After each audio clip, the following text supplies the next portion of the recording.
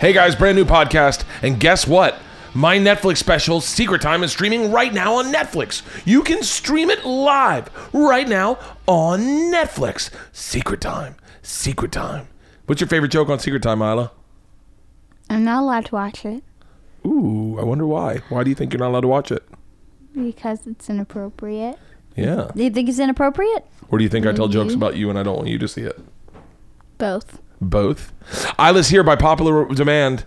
Isla got great feedback about her reads last week. Totally. Everyone was like, dude, more with Isla. We're not going to make this a regular thing, but if Isla's around and we're doing reads, I just picked her up from school early. We thought we'd let her sit in here and, tell mom about the fun that you and what's her name, Charlotte were having on the stairs.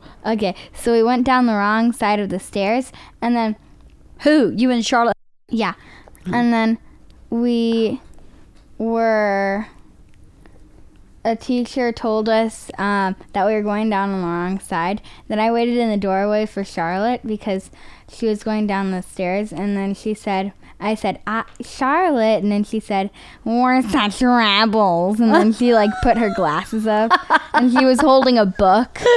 Like a big nerd? Mm-hmm. How cute. I love Charlotte. She's a really sweet kid. I forgot you had It's to really take her funny on if you know the kids, guys. If you're wondering, Bert, why would I have kids? It's gems like these that you get dropped on your lap and just brighten your day. You're a little ball of sunshine, Isla. I love you more than anything in the world. Do you know that? Yes. She wouldn't give me a high five. No, why not? I gave you an upside down high five. No, you're a control freak. I'm on tour, and guess what? We just got my full blood panel back from the doctor, and I am healthy as fuck. Nice. That's right, everyone. That means we're going hard as shit in Wisconsin this week. So get ready, Wisconsin, because I'm putting damage on this liver. This liver's healthy. Can you believe it, Leanne? It's hard to believe. Is this the Mickey Mantle gene that they talk about? I think it is the Mickey Mantle gene. I mean, honestly. Yeah. By the way, my blood results were healthier than when I was in sober October. That's stupid. Isn't that crazy? It's from all that marathoning you've been doing. I think it is the marathon, the triathlon, the 10K, fasting. the 5K, all the fat. I think it really might have to do with the intermittent fasting. I'm not joking. Yeah, probably. But, yeah, probably. I'm doing intermittent fasting for those of you who don't know. I'm doing 16 hours. And I think that and staying away from bread and pasta is bread, pasta, and sugars. You know what? This friend of mine, we were just talking about this after my last podcast. This friend of mine that lives in the neighborhood was really heavy, and she went to see a nutritionist. And you know what the nutritionist said? She said, you can eat... No. She said, you can eat whatever you want. Just serve yourself what you would usually serve yourself, and then take half of that and move it on another plate. Don't worry about carbs. Don't worry about fat. And then eat that other plate. No, she said to eat that half, and then if you're still hungry, to wait 20 minutes. Yeah. And if you're still hungry after you've waited 20 minutes, to eat a quarter of the rest of your portion. That's the advice I give for marijuana. But she said that this woman's lost a lot. I mean, like a lot of weight. I'm not saying her name on the air. Okay. But I mean, like a lot of weight. And all she did was make herself a regular plate, cut it in half, and put half of it away. And then she's not hungry 20 minutes later. She doesn't eat the other half. She'll eat it at another meal. Isn't that fascinating? I have another friend and mom in my Girl Scout troop who did the same thing, and she's lost a lot of weight. Isla, who's in better shape, me or mom? Isla is. Who do you think physically looks more attractive, me or mom? Mom. Of course. Who do you think is more athletic, me or mom? There we go. I know. Mom. That. No bullshit. It's Dad. He does 21-day fix thing every day. I did it this morning. Did push-ups, a lot of plank. I could do a push-up. I'm in Madison, Wisconsin, and then I'm in. I'm coming out, I think, to New York and DC. Secret Time, legit Secret Time. I haven't even really solidified those plans yet. But I think I'm doing Monday in New York, Tuesday in DC, just to go hang out with friends, do a little press, and dick around. And then I'm in San Jose, and I think that's my last date of the month. And then Sober October, it starts, everybody. Get ready. I haven't talked to Joe, Ari, or Tom. I know Ari has a conflict mid-month. I have a conflict A too. conflict Ari. Yeah. mid-month. I've got to go to a wedding. I've got to go to a He wedding. I've gotta go to has a wedding. conflict last year, I've gotta too. go to a wedding. His I'm not- conflict last year was the month of October. This is Ari. I gotta go to the wedding. I gotta go to a wedding. I've got to go. By the way, I'm on Ari's podcast, Skeptic Tank. It's a really great podcast. It's 4 hours long, and it's just us bullshitting about what fun is. I've got to go to a wedding. How am I gonna go to a wedding and not drink? I'm not gonna go to a wedding and not drink. And then Tom's like, Guess what? People do it all the time. Tom's like, I really wish I could, but I'm so fat. Is that what a fat person sounds like? He doesn't want to do the fucking hot yoga. I said we add mileage on. I'd love to hear your suggestions. Use the hashtag sober. Mileage? Yeah, put on like, figure we run 3 for miles. running? Yeah. You're going to do hot yoga and run? Jesus fucking Christ, Leanne. Yeah, you're on top of my words. Yeah. Yeah, but that's not okay. That's too much. We haven't figured it out. So use the hashtag SoberOctobert and tell us what you think our challenge should be. Joe believes it should be 15 hot yogas. I'm cool with 15 hot yogas, I by like the that. way. I'm cool with 15 hot yogas. That's a massive detox. Yeah, it's a legit detox. Yeah, totally. I say we do 15 hot yogas. Let I me think just you fucking just stick text to the those guys plan. now. Just stick to the plan. I'm going to text Because Joe that's right such now. a detoxification and you're sobering up that they just they go hand in hand. I'm texting him right now. I have to go get our daughter. Hold on. You're not going fucking I have anywhere. to. I told you I had to leave it at 2:15. Baby, it's your fault that this ran late. No, I'll get- it's not. I'll get Georgia. No, but can you do the read with Dad? No. Oh, yes, I can. Hold on. Can you fill in for me? But you may have to sit in my chair. Okay. Hey, you do you that? guys are really taking this away from me. So, but you have to talk about how much you like Blue Apron and Oh, I like really. and even gotten the to the- Shady Rays sunglasses Oh, I wore that you them stole from camping. Dad. You wore them where? Camping. They were rad, Those were right? actually badass looking sunglasses. Weren't they? They were awesome. She stole Dad's Shady Rays and wore them camping. Hey guys, Sober October dash who's in dash I'm 100% in with 15 hot yogas. There's a mouse. He caught a Look at mouse? the mouse. Look at the mouse. Oh my God! What? There's a rat right there. Can Where? I catch it? Maybe we have a fucking rat problem. We do not have a rat problem. Duh. We have an orange tree. Can I get a cup? This is not a podcast intro anymore. It's gone amok. I seriously do have to go get Georgia. Hang on one second. Sit down. Let's just go through these No, reads. I really have to leave. No, you just changed my fucking voice style to, hey, guess who caught a mouse? There's a mouse. Holy shit, we have a mouse problem. Oh, but I really do have to leave. I'm supposed to leave Stop. right now. God damn it, Leanne, you're fucking killing me. You're gonna leave her sitting on the curb? No, she's at a fucking, God, I can't find my fucking glasses. Where are my fucking They're glasses? right here. Right there, Dad. No, they're right they're here. right Oh, jeez. Today's podcast is brought to you by Blue Apron. Do you like Blue Apron, Isla? Yes, it's good. Way to It's really very- sell it. You love Blue Apron, you jerk. How many different foods have you tried through Blue Apron? A lot. A lot, right? Yeah, she eats a lot of food she would never eat if I just cooked Blue it. Apron is legit. It has changed the way our family eats. It's changed the way our family hangs out. It's changed our dynamic. I was just saying to my dad, he said, how are the girls doing? I said, quite honestly, I don't know. We haven't made a Blue Apron in a while. Because if the girls' schedule is so chaotic, and my schedule with the secret time has been so crazy that we haven't had time to. We had a Blue Apron for lunch. That was the closest we've come. Yeah. So we're gonna slow down tonight, have a Blue Apron, Yeah, we and are. talk and get to know how softball's going for Georgia.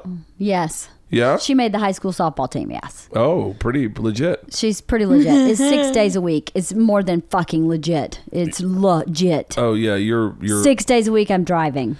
You're getting chef design recipes delivered directly to your door, seasonally inspired, and they cook in as little as 20 minutes. Dinner in 20 minutes? Are you shitting me? Skip meal planning, skip shopping, get straight to cooking with Blue Apron. Perfectly designed, portioned ingredients delivered right to your door.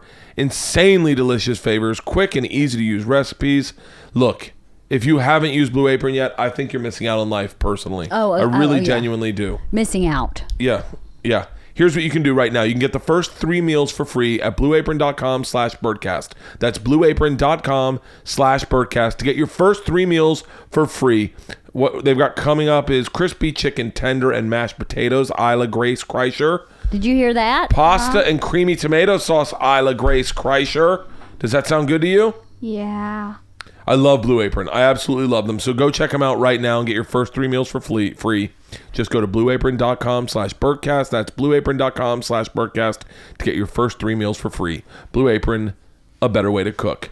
Our podcast is also brought to you by Shady Rays. Isla, how are those sunglasses you stole from me and took on your camping trip this weekend? They were really good. Really? Yeah. They were really cute on you. I have They to say looked really that. cool. You looked like you were going to Burning Man. What's that? Yeah, like she had a scarf on. She did have a lot of bandanas She had a scarf, a hat. and some cut off Hey, Isla, shorts. when you look at us, you're looking out the window and you're not She's talking watching towards the mic. mouse. Dad, I'm watching the rat. It's eating something. Oh, why don't we get our gun out and shoot it? Yeah. Okay. Shady Rays sent me three pairs. Yeah. And all 3 pairs were gone by the time they got to our house. By the time you got home from being on the road, they had been claimed by children that live here. I'm thinking about telling them I dropped them in the lake because no matter what happens, if you lose or break your shades, Shady Rays has your back and will replace them for a small S&H fee, shipping and handling. Shipping and handling. So go out there, live your freaking life, wear your sunglasses. Did you like those sunglasses, I They look. I like. They look color. badass. I like Were they them. really comfortable? They looked comfortable. Yeah, they were soft. Yeah, right? Yeah, Yeah, they they're weren't rad. just like the other ones that are from like the Dollar Tree. They're like Yeah, they're a little more expensive than the Dollar Tree. the ones from the Dollar Tree are like plastic and they're like really hard on your nose. So these were comfortable is what you're saying. Yeah. By the way, They're right now nice. Shady Rays is on the edge of their seat going, please don't let this child trash our sunglasses. They're amazing. They were great. They're amazing. Most pairs are around $45 and these are quality. Trust me, let me know you. Like my daughter said, they're quality. They're polarized. They're durable. These are great. Isla's would be like what you'd look at it to find like $200 plus sunglasses. Yeah, she got really. She stole the nice ones. She stole the nice ones. Georgia wore the other ones too. She stole the nice ones too. Well, they were all nice, but those two in particular, they got them before I could get them. Shady Rays also provides 11 meals to fight hunger in America with every order and has donated over 1.8 million meals so far. They have a lot of different styles from wood frames to aviators to high-end acetate models. Here's what you can do. You can use the buy one get one free code. The code is 50% off for any 2 items. Stop touching me, Isla.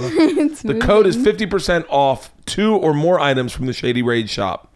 This is the strongest deal you will get that Shady Rays offers exclusive to my listeners. That's buy one, get one free. 50% off 2 or more items from the Shade shop. Use the promo code BERTCAST. That's BERTCAST and get yourself some glasses. I'm telling you, these glasses are fantastic. And with a pair of glasses like the ones Isla had, Yeah. with ski season coming up, Nice. not a bad pair of sunglasses to get. Not a bad and to pair. know that if you do fuck them up because you're going radical like I do, Yeah. just moshing grinds, Totes. it's nice to know that, They'll replace them. yeah, That's amazing. Shady Rays. What a deal. Dad, the rat's moving. The rat's on the move, Dad. Rat's yeah, on the it's move. going in the pool. Where's This- the cat? It's not going in the pool. Oh, stick him, Gus. Go let Gus out. Go let. Okay. Oh no, the Gus cat is ran out. away. He's asleep under the hedge. This podcast is also brought to you by Butcher Box. Butcher Box is high quality, healthy protein you can trust. 100% grass fed and finished beef, free range organic chicken, heritage breed pork, and that's old world pork right there. Before they breed out all the fat and flavor to make it the other white meat, aka The other white this meat. is the way pigs were meant to be eaten. Is that right? No, they And were cr- meant to be pets. No, they're. Do you like What did bacon? yeah. Do you like bacon? Yeah. Did you So like you that? eat Did you like pig. that pork belly we made last night? She probably didn't eat that. You never got it the was pork belly? delicious. No. All right, It's incredibly seriously. convenient, delivered right to your door with dry ice, free shipping anywhere. Oh, for real? Free shipping anywhere in the 48 states. Butcher Box delivers healthy, 100% grass-fed and finished beef, free-range organic chickens, and heritage beef. Did I already read Yeah, I this? read that. Turn it over. Other side. Mom, is that a baby rat? Other side. Stupid. Why the fuck would I? Oh, you're a jerk. So stupid. It's unbelievably tasty. There's a huge difference between animals raised on pasture and those fed grain and concentrated animal feedlots. That is true. That is true. It's very true. We are free range chickens. Well, no, I was thinking more about the cattle my pop used to grow. He raised beef cattle and he only fed them grass he grew, and it was amazing. It's a different taste. Mom, didn't you Isla? have like a pig? And I did then have a pet he, pig. Killed it and left its eye out. He did, and he gave me the eyeball as a gift. Hey, let's keep all this conversation out of the read for Butcher Box. It kind of freaked me out a little bit, but Hey, fucking seriously? Guys, I'm doing a read for no, but I still ate the pig. It's great. It tastes great. Exclusive, hard to get outside of Butcher's Box. This type of high quality meat is hard to find. For those of you who live in the food deserts, it's impossible. What? It's near impossible. For those of you who live in food deserts, it's near impossible. For those of you who live in big cities with expensive... Shut the fuck. For those of you who live with big cities, expensive supermarkets, Butcher Box prices are hard to beat. Here's the deal. Get $20 off plus free bacon in your first Butcher Box by going to butcherbox.com and entering the discount code BERT at checkout. That is $20 off plus free bacon in your first box by going to butcherbox.com and entering the discount code BERT at checkout. Ladies and gentlemen, those were our sponsors. The podcast this week is absolutely fantastic. It is a real, in my opinion, an in-depth, passionate, funny, lighthearted, yet deep kind of La Familia type conversation with the one, the only, Chris D'Elia. I've known Chris for quite a while. We talk about it a little bit in the podcast, but one of the things that amazes me about Chris is how almost like he's misconstrued. Chris is a straight up family man, and meaning like him and his family are very close.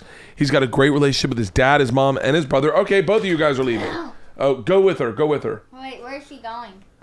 She's going to get Georgia.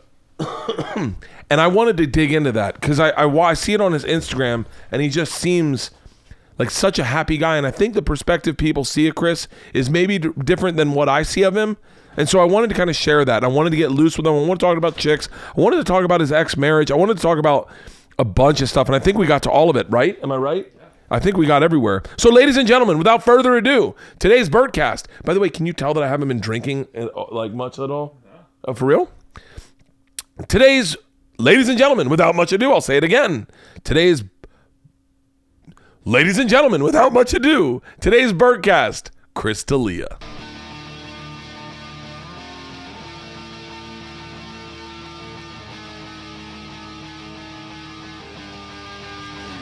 This is the Bertcast. This is awesome. Yeah, it's not bad, right? When did you get this made?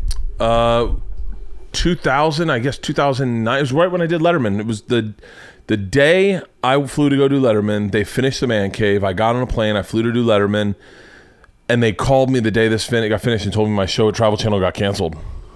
Oh, yeah, and right. So you're like, I'm starting a podcast. DIY Networks did it for me, and it was the fucking greatest. It was the best thing that ever happened. Oh, they did it? Yeah, $180,000. This? Yeah, all this wood is reclaimed lumber from like a 200-year-old barn in Indiana. Wow. Yeah, it's absolutely amazing. This floor treatment they did, this guy was like super hard to get. He came in, he stained the concrete and then glossed it over. Like it was really bizarre. And then wow, wine refrigerator, kegerator, which is fucking so overrated. Oh, really? Yeah, and I got to be honest with you, technology at the time was changing. Yeah. And so it's surround sound, but you could very easily just put one of those sound bars in now. Yeah. So it's got speakers all over the place. But so then you made this into a podcast thing, or what? you know, it's so funny. Right when they gave it to me, they're like, "What do you want this to be?" And I almost said a podcast studio, in which case they would have built me a fucking state of the art podcast Right. studio. And I was like, Yeah. I didn't think I'd have a podcast at the time. So what was this in the beginning then? This was a woodworking shop, and next door is a. But what were you garage supposed? You said it was for the travel thing for DIY Network? So this was supposed to be for that? No, so I don't understand why they built it for you. So we bought the house. I didn't like the house. The house did not look like what it looks now. Okay. And they had this room, which was a woodworking shop attached to this room, and then the garage is next door. And when I bought the house, my dad came in. This was all closed off. This was all a wall. Oh. And my dad was like, "This would be a great man cave." I go to Atlanta to do upfronts, and I run into this guy, Andy Singer, and I go, "Hey man, I know you got a TV show called Man Caves. I got a great spot for a man cave." Oh. And at the time, they were like, "We're looking to do something like a crossover with Travel Channel." Oh, wow. Oh, Adam that's Richmond awesome. passed, right? The guy from Man right. vs. Food Yeah. passed. And I got all the money they were going to spend on Travel Channel. I got all of it. They were going to split it with us. And so it was the greatest thing that ever happened to me. What's the greatest thing that ever happened to you? Like where you go, "Oh, that's something I'll never talk shit about that." God. Whenever anyone asks like the best time of my life, I think was when I shot my first special, because it was like my dad is a director, and you know, he's been doing stuff in Hollywood for a while, and when I got my first special with Comedy Central, I asked him to direct my special, and I remember he was like, yeah, and I was like, I'm not going to pay you that much, and he was like, this will be the time of my life, and we had the best time. He was out in the van, just with the shut up. Yeah, and he had done one comedy special before that. He did Dove Davidoff's. Oh yeah. Yeah, and that moment was just so special, because like my family was there, my dad was in the van, and I was on stage, and I just, it's your first special, and like when you do your first special, it's like you don't really even think about. They're like, oh, and who do you want to hire as a director? You're like, oh, what does that even mean? I don't know. And then they show you these guys that they all looks the same, So it was that was probably one of my favorite moments. The best. Why do you think you and your family are so close? Dude, we're so close, man. I'm being honest with you. I'm jealous, not jealous of it in a bad way, but like I see you and your brother and your mom and your dad doing stuff on Instagram, and I go, they're really having a great time with each other. I think honestly is why if anyone likes my comedy, if they like my sense of humor, I get it from them. Like that's what we. Just growing up, all we did was fuck with each other and bust on each other. Yeah, dude. Yeah. And it was how we showed love. And like, so I don't know. I think that makes us closer, that like, there's not this like unsaid, I mean, of course we've had our moments, but like, there's not this unsaid weirdness that I feel like a lot of families have. Do you know what I mean? Where it's like, you're just like, oh, I got to go to Thanksgiving, and you're sitting there and you're like, oh, and there's so much shit unsaid, and you're like looking and talking about jobs and the weather. We don't do that. We just reminisce or talk about each other or make fun of each other all the time. That's all we do, is make fun of each other. That's all we fucking do. Did you guys do a lot of family like vacations?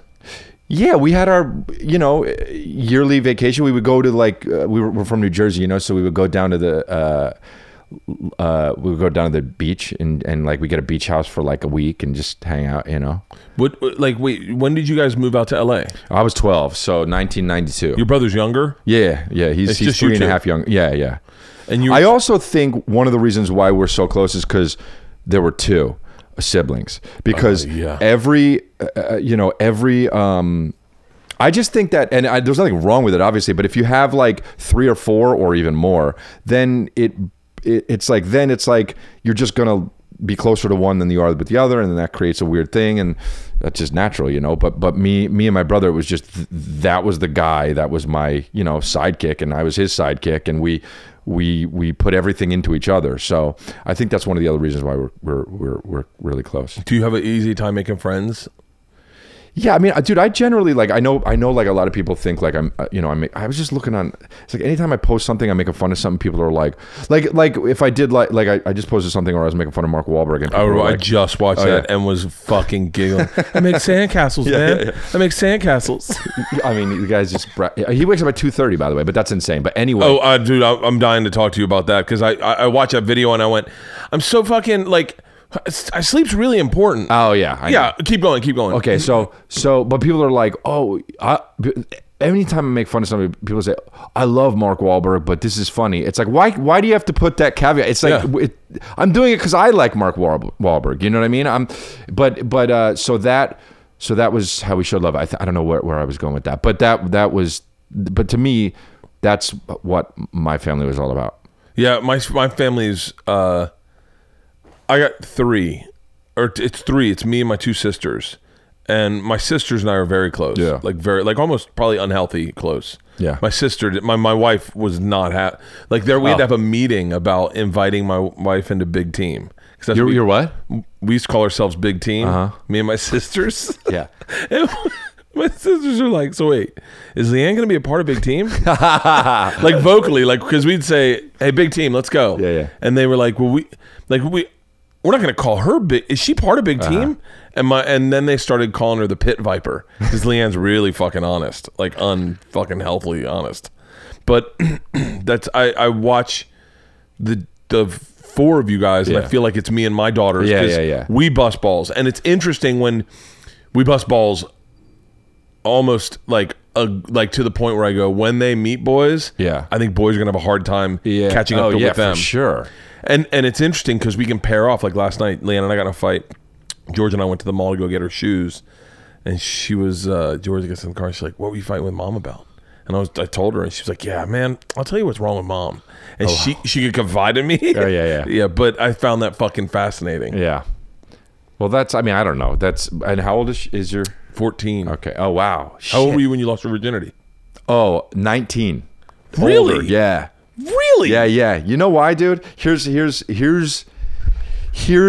why I've done everything late, because I'm like, first of all, I have all these fucking stupid like things, like rules that I've made up that I feel like I live by, but they keep me in check. Like, here's one of my things that I go by. I never do anything until I regret that I haven't done it. Okay, that makes sense. So that's, by the way, that makes total sense. right, because then I know I really want to do it, and I'm ready to Give do them it. an example so they're listening. Okay, well, I mean, that's one, the virginity. Like but another one is also drugs. Like I was like, well, I never really felt like I missed out on doing drugs, or I never felt like, oh man, everyone did, mushrooms the other night and I didn't, and it seemed fun. I should have done that. Then I know I would do mushrooms the next time. Yeah. But I've never felt like that with drugs, so I've never done drugs. Yeah. But that was with losing my virginity. I was 19, because I know one time the girl that I lost my virginity with, she went away to college, and in high school I was like, no, we shouldn't. And then when she went away to college, I was like, I should have done that. Yeah. And so then when I visited her in college, I did it. How long did you guys date before you had sex? Oh man, it was like a weird thing. Like, I had another girlfriend, and then we broke up because she went away to college, and then I was in the same year as the girl that I lost my virginity with. So then we started dating after the other girl went to college. So it was probably like almost a year. Really? So wait, Yeah. did you go to college? I went to 1 year at NYU, And then you left? and then I left. Yeah, dude, I fucking hated school, all of it, every year. I was like, why the fuck do I don't give a shit, I want dude. to take that, isolate that. Yeah, I as a know, ringtone I know. It's and such give a- it to I my know, youngest I daughter. know. Dude, I hate school. It's such a bad fucking. But for comedians, like, dude, imagining comedians in school is crazy, dude. I was awesome at school. I was not You awesome were? at school. I was awesome in school. Like, I made class fun as Oh fuck. yeah. I would. And thank God, by the way. Oh, I got asked to leave a class. I had a class, a film studies class, and the teacher called me and my roommate Blair Mendez were in the same class. The teacher called and said, right now you have an F. And in order for you to get a C, you'd have to score 120 on the next 3 tests. You're not going to pass this class. I said, okay. And he goes, I'm going to make a deal with you. If you simply stop coming, I'll give you that C. And I was like, okay. And he goes, here's the problem. You're very funny. You're very insightful, and you make me laugh, and you distract me. Yeah. And you make the whole room laugh. And by the way, this is a class of probably, now that I know theater sizes, probably a class of like 500 people. So this is college. This is college. Yeah. And he goes, and I can't tell you to stop doing what you're doing because I appreciate it, but it is distracting and it makes me laugh. And when I get off a laughing fit, everyone else gets a laughing fit. So if you don't come back, I'll just give you a C. And I was like, okay.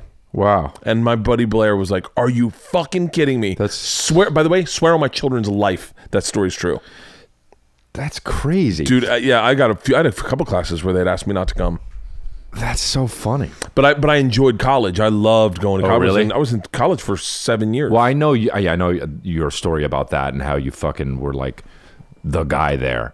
I just am not that guy. You know what I mean? But like, okay, so what are you comfortable in your own skin? Okay, so I wasn't. Because as an actor, Yeah. I will say when I saw you on Whitney, I went, holy shit, he's a good actor. Oh, And I was cool, like, man, thanks. he fucking, like, you seem so comfortable in front of a camera I'm that comfortable in front of my family. Yeah, I'm not gotcha. that comfortable in front of a camera, like the way you were. But like, were you comfortable in your skin growing So up? I wasn't until I feel like I always was comfortable-ish performing, and then once I became a comedian, I felt like I was comfortable just in every situation. Dude, I 2 times I met you. One time I met you on a video camera with Joe Coy. Like I just watched a video of you and Joe Coy Okay. at the Richmond Funny Bone. Oh yeah. And you were just fucking around, and I was giggling. Oh yeah. And then I ran into you. We did a show out in almost Ontario. Okay. It was like a bar gig. Oh okay. I remember you destroyed, and then I just fucking Really? turned the room into a shit show with some race joke I was doing, and then a woman disagreed. Oh, And of really? course I brought her on stage. Oh god, I don't remember that. It was like a bar. Were there like And it wasn't all the way in Ontario. It was like Riverside. It was like God, out there. I have a bad memory.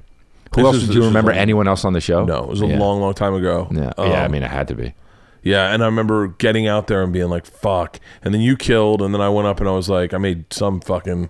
This is back when I was trying to be edgy. I think I maybe remember that actually. Yeah, there's so many shows that you've played that are like where you would classify as not Ontario when you're coming up. You're like, it was not Ontario. But it's somewhere in the Inland Empire or some shit, and they gave you like $40 to go, you know, and it was like, you know, us and Adam Hunter or something. And DJ Cooch. DJ Cooch booked me on a bunch of them. Yes. I did one gig with him in Miami. He's like, dude, I could work you all through the Inland Empire. Yeah. And so I did a bunch of Latino Yeah. shows. Yeah. Now in retrospect, as a grown up, I would never like go back and do those because I was like, there's nothing. I'm not winning. I'm not learning anything but bad habits. Like, Yeah, that's a good. especially as a white guy going in there, I'm super pandering. So like if I go into a room like that, I go one of two ways. I get defensive or I pander, and I'm like doing a fucking minstrel show. up there. Right. Yeah, I don't. That's funny though. I always think about anytime. Like I remember one time, just as a comedian, like you bomb so much that like you become. I talk about this in my act now, but like you become like this thing where it's like it doesn't. Like nothing really embarrasses you anymore. Do you know what I mean? Yeah. And I feel like a lot of comedians have that in them anyway. So like now, whereas when I was 21 and 22, I remember when I broke up with a girl. She broke up with me. The girl I lost my virginity to, actually, broke up with me. And my buddy was like, let's go out. We'll go to a bar and like we'll meet people. I've got this thing that we're going to go to. And there were girls there. And there was this girl that I thought was really cute. And because I thought she was cute, I couldn't, I was like, I don't know what to say. Like, I everything I say sounds calculated and I'm fucking it all up. And now thinking about that is insane to me. Like, who gives a fuck? What I was gonna say? Who cares what she thinks? Yeah. Like that's who I am now, and a lot of that is first of all growing up, obviously, but then and I was going through a bad breakup, so I was in my head at that moment anyway. But just bombing, I don't care. Like, dude, I've had 350 of those girls look at me at once and be like, what the fuck is he talking about? You know what I mean? Yeah. This isn't funny. So, like, I don't care what, like, oh, you want, I always say to Brian Callen and I say, we say, oh, yeah, we do stand up and you want to have a conversation? Do you know what I mean? Like, oh, I do stand up. What the fuck are we going to talk about at a party? Like, what, you know what I mean? Like we do our favorite version of that on stage all the time. Oh yeah, I used to. know? My wife gets exhausted at me because I go to a dinner party. Yeah. And someone will go, I did something interesting the other day. And my wife's like, I know. oh, here we go. I know. And I she'd know. always prefaces, guys, Bert, they don't know you. Yeah, So yeah, just yeah. let it be. They don't Yeah. need to know you. Yeah. I'll fucking trump it. I will. I am insufferable at Yeah. a dinner party. Well, I mean, that's what made you successful, though, man. I mean, that's your thing, and that's awesome. But like, it's also like as a comedian, like you do, it's for real. It's like people would think being on stage trying to make people laugh is like there are people who would rather jump out of airplanes and shit and do, you know. So it's like imagine that guy jumping out of airplanes all the time, and then somebody is like, oh, I went on a fucking hike the other day. You're like, yeah. You know what I mean? That's what it's like. I feel like. When did you turn a corner with your personality? You feel like? I think, well, you know, it's like you always think you do, and then you see yourself like 2 years later, and you're like, oh, that's nothing. You know what I mean?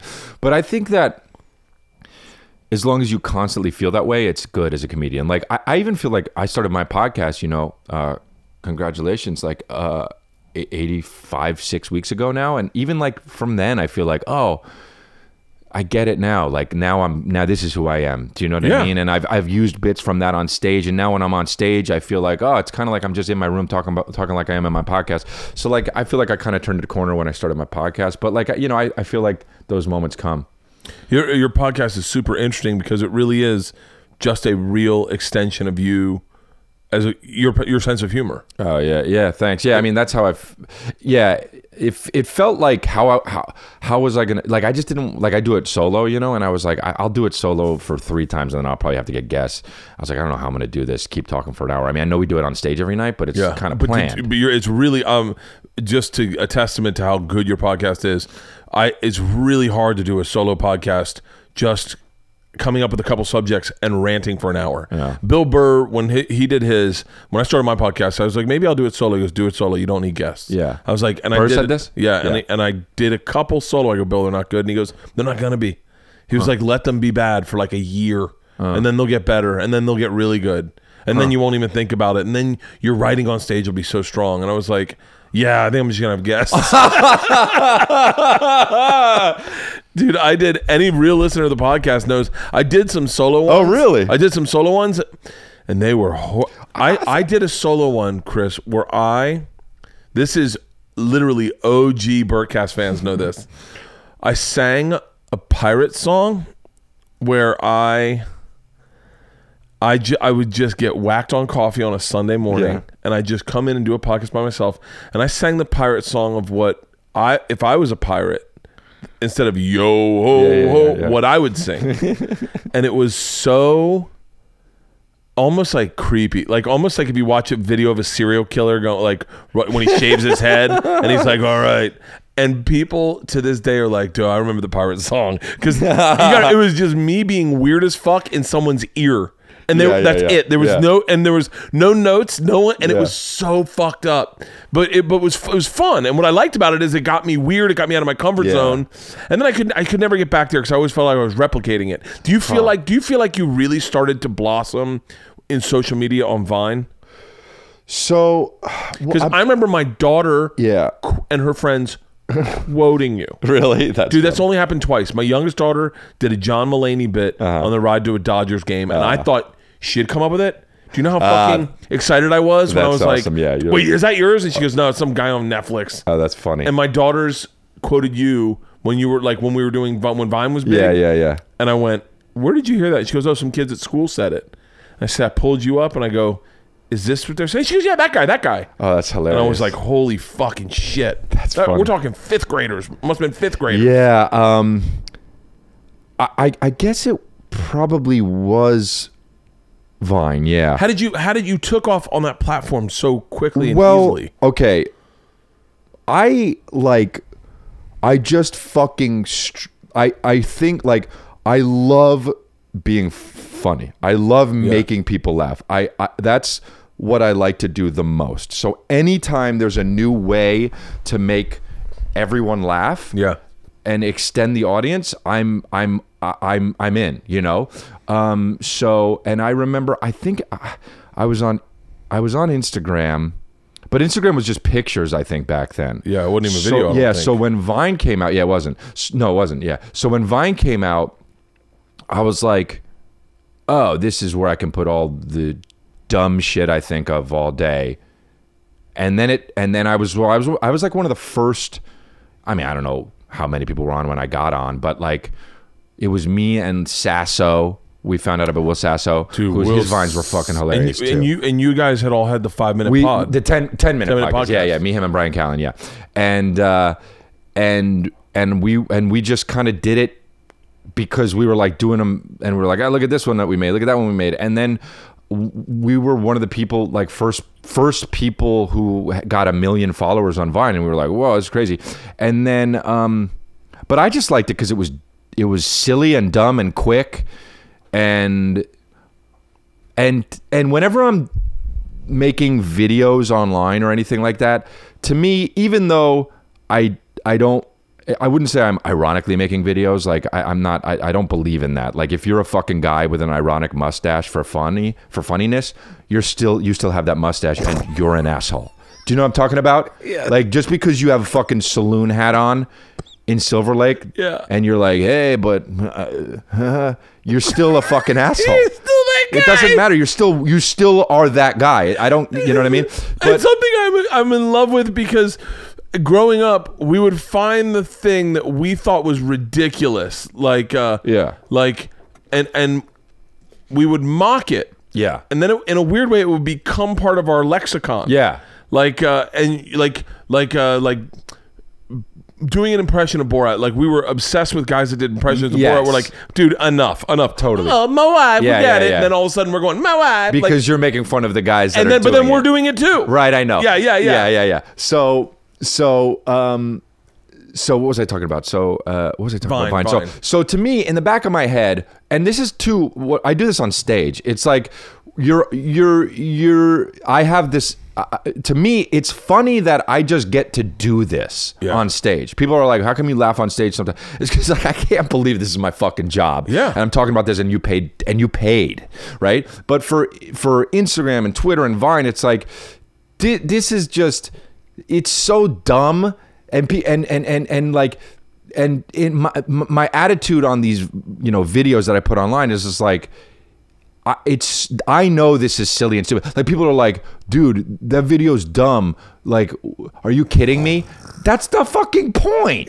What are you talking about? Like when these people, when I got off Vine was when these people started cutting shit together and editing stuff and like putting it on, uploading it. I'm like, I'm not doing it anymore. I stopped doing Vine because it's like, I don't want to try. Yeah. Do you know what I mean? I want to talk to the camera or shoot somebody else. There's no cuts. Yeah. It on Instagram too. It's like people are putting these videos up on the thing, and it's like, it was the best Vines, in my opinion, were always you in your car, commenting on something. Yeah, like what? This is like a 6 second. That drove me nuts. So then I was just like, I don't want to do it anymore. And then it obviously went away. Yeah. And I was like, God, but I like never like some of these fucking guys. All these videos where it's like when your girl has a big butt and then the Uber comes and you're like, whoa, and like, we missed the Uber, we were looking at her ass, boing, gang, boing, like, what, dude? Yeah, dude, that's the worst. That's the worst shit on social media. You're a hooker if you're doing that. You know what I mean? You're a fucking hooker. What are you selling? What is the end goal? Getting followers and then what? If you're not one of the 4 main people, you're not making money anyway. So what the fuck are you doing, dude? I don't get that shit. So I don't even want to be a part of it. So, to me, it's just going back to what I said, an extension of you, and you talk to the people you want to, and it's an audience. It's like they're with me all day. When I post a video of me at a fucking Coffee Bean, they're with me having coffee, and that's funny to me. I enjoy it because I feel like you do get to know people. Yeah, like you do. What's great about you using social media, and I say this as like a backhanded compliment, but I think everyone when you got into comedy was like, oh, he's gonna be like Dane. He just wants to be a movie star. He won't keep with stand up. He doesn't care about stand up. And then I think everyone watched you and they're like, oh no, he's a stand up. Like, oh wow, like I think that was like probably. I would say the turn for I think most comics when you got Whitney, but you were always in the clubs. Oh yeah. And everyone was like, oh wait, he really loves stand up. Yeah. Like and I would go after we shot the show. I would and do go spots. to the Comedy Store and the Improv and the Laugh Factory and do spots. Yeah, dude, I don't like anything more than being on stage. I would fucking burn everything else down if I could just go on stage. I don't give a shit. Yeah, it's too fun, man. Yeah. It's what I am, and dude, I mean, you shoot stuff, and like it's like when you go on stage, when you're on set all day, and you're just eating almonds and cupcakes from craft service, and you're like, oh, for fuck's sake, man!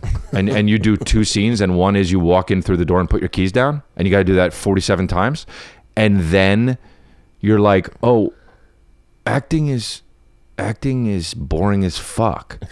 So you better either, as a comedian, you're doing stand-up, but you better do projects you fucking care about. Yeah. You know what I mean? You better do interesting shit as an actor, because if you're not, I don't get it. I mean, so few actors are doing projects that they want to do. I agree 100%. I don't know how they become 40 and 45 and they're like, this is what I do. This is my job. I look at some people in acting and I go, I think I would probably question my existence. Yeah, dude. I mean, I do it anyway still, and I do stand-up, and people really appreciate stand-up because and I never looked at comedy in this way because, you know, I'm very fortunate and my family's great, but like people go through fucked up shit and they turn on comedies and they're like, I get to laugh for an hour or something. Bro.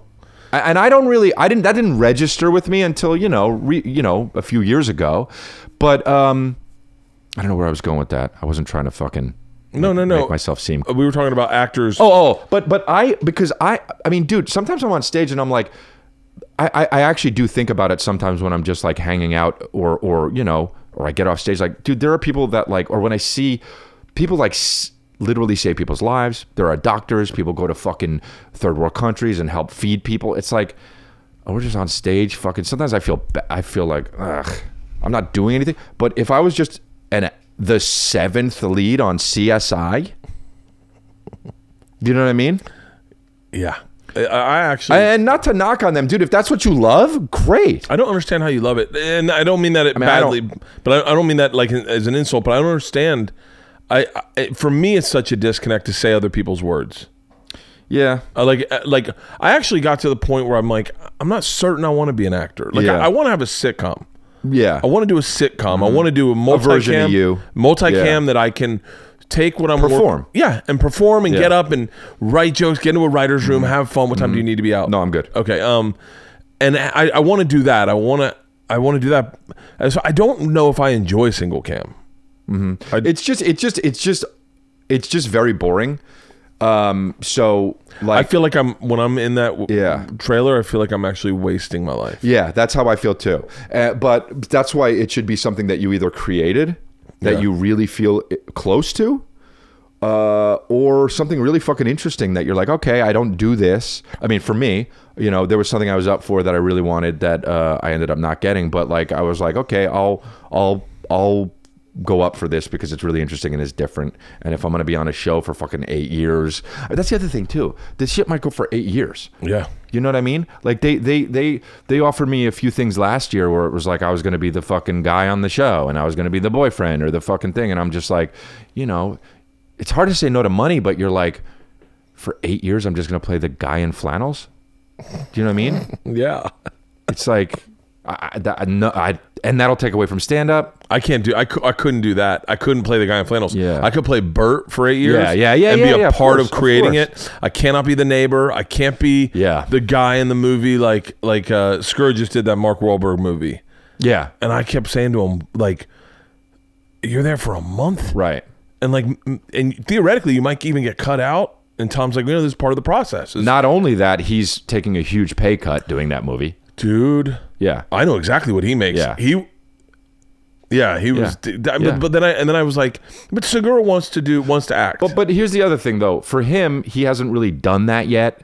That's probably his first studio movie. That's going to be really big. I've never done a studio movie, but I looked at that and I went, I don't know if I could be. I don't know if I draw. I don't know if. I think a lot of the joy derived out of that is like, I did a movie. Mm-hmm. Like is like a bucket list, like you said. Yeah, doing something you regret you didn't do. You're like, okay, no, it's also it opens you up to a different fan base. I mean, a lot of people who are comedy fans and a lot of people know who Tom Segura is. Yeah. But a lot of people will see that movie and be like, oh, that guy was funny. Who is that guy? And they'll be like, oh, he's got fucking 3 specials on Netflix. Yeah.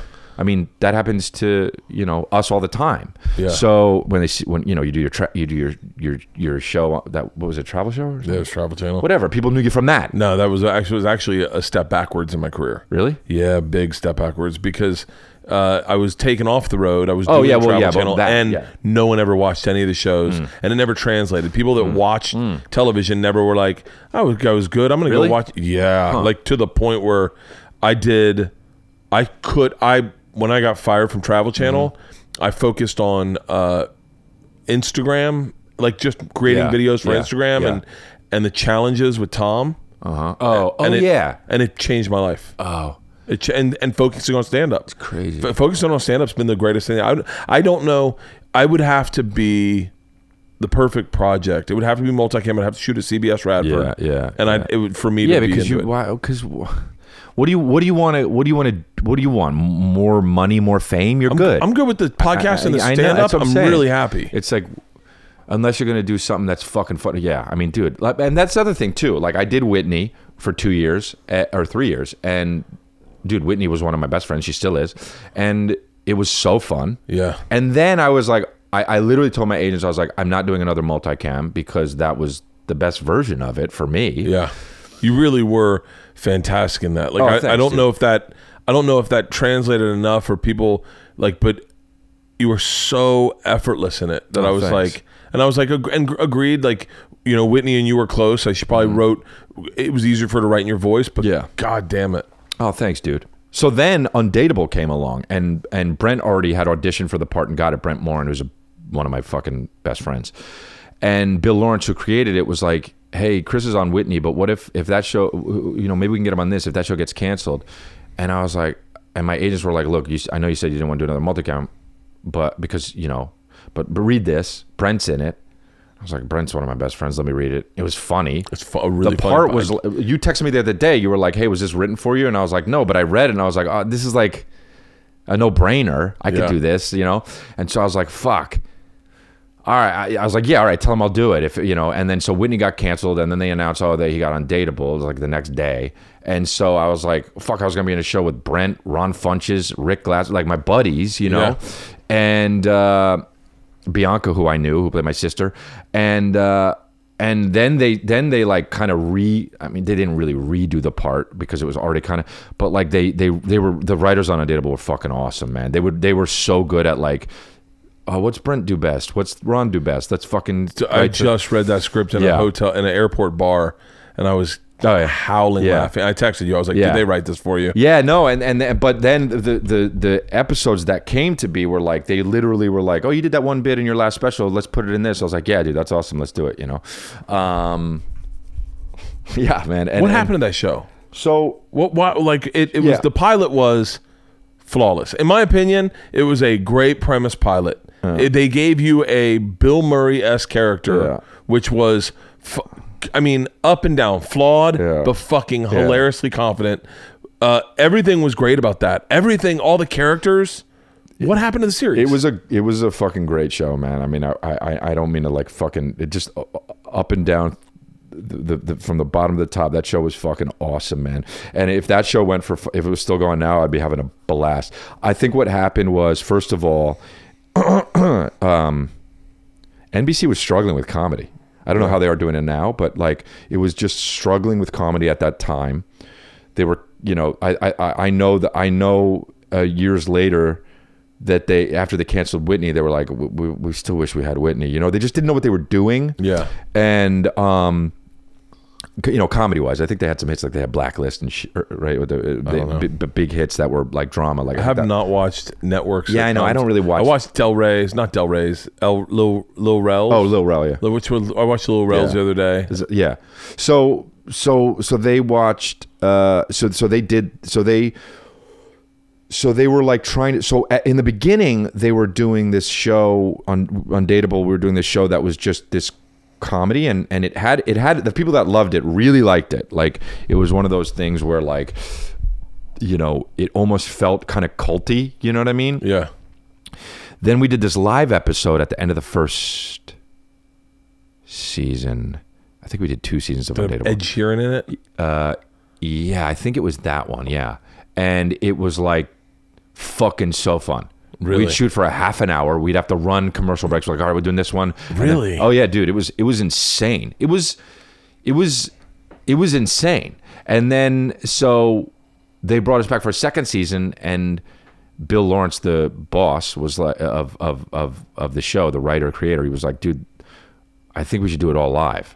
And I was like, oh, that'd be fucking so fun. And nobody's doing that. Yeah. I was like, let's do it, you know. And then they started to write for that. Like they'd be like, oh, we're doing one scene, and then there's a costume change, and the last scene ends with Brent, and it begins with Brent. So he's going to be putting on a sweater while the second scene starts.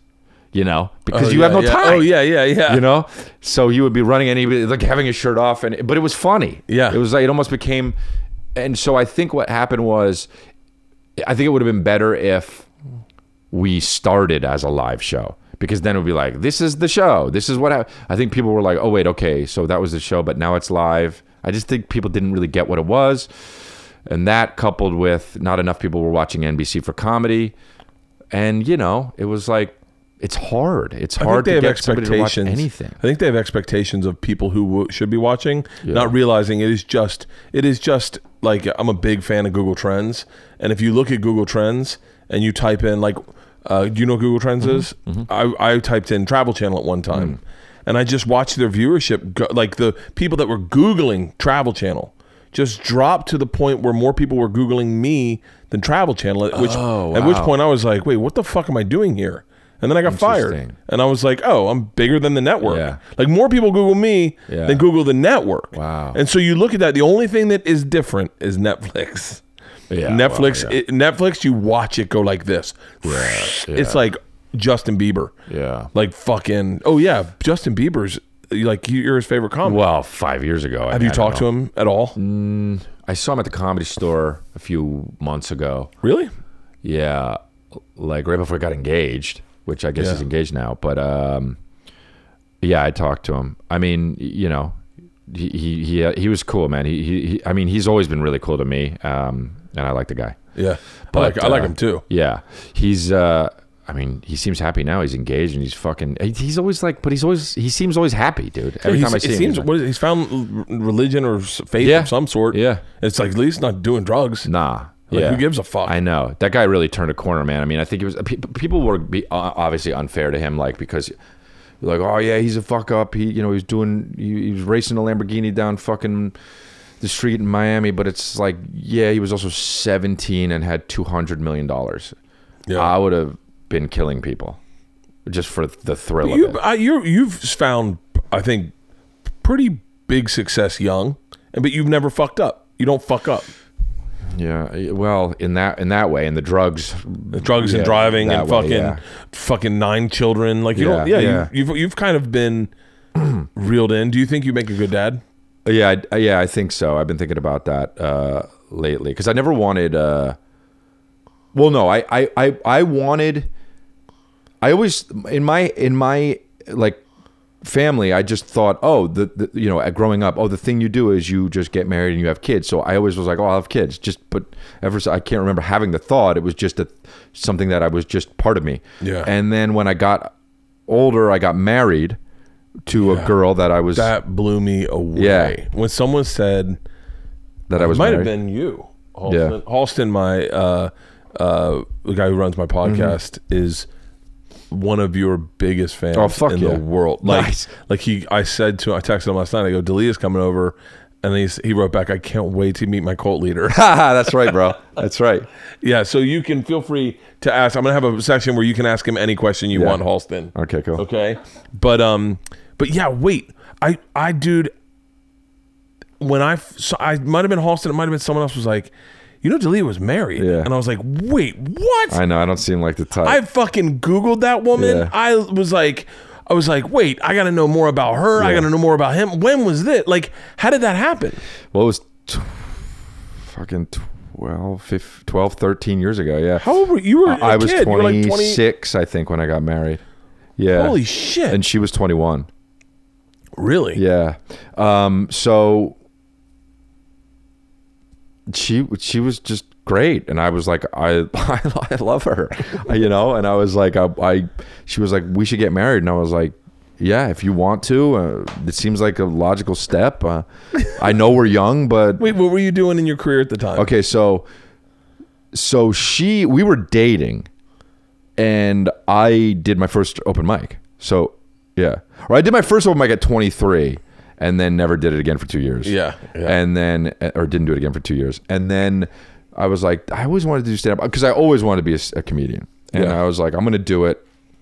And she was like, great. And then, so I started doing it.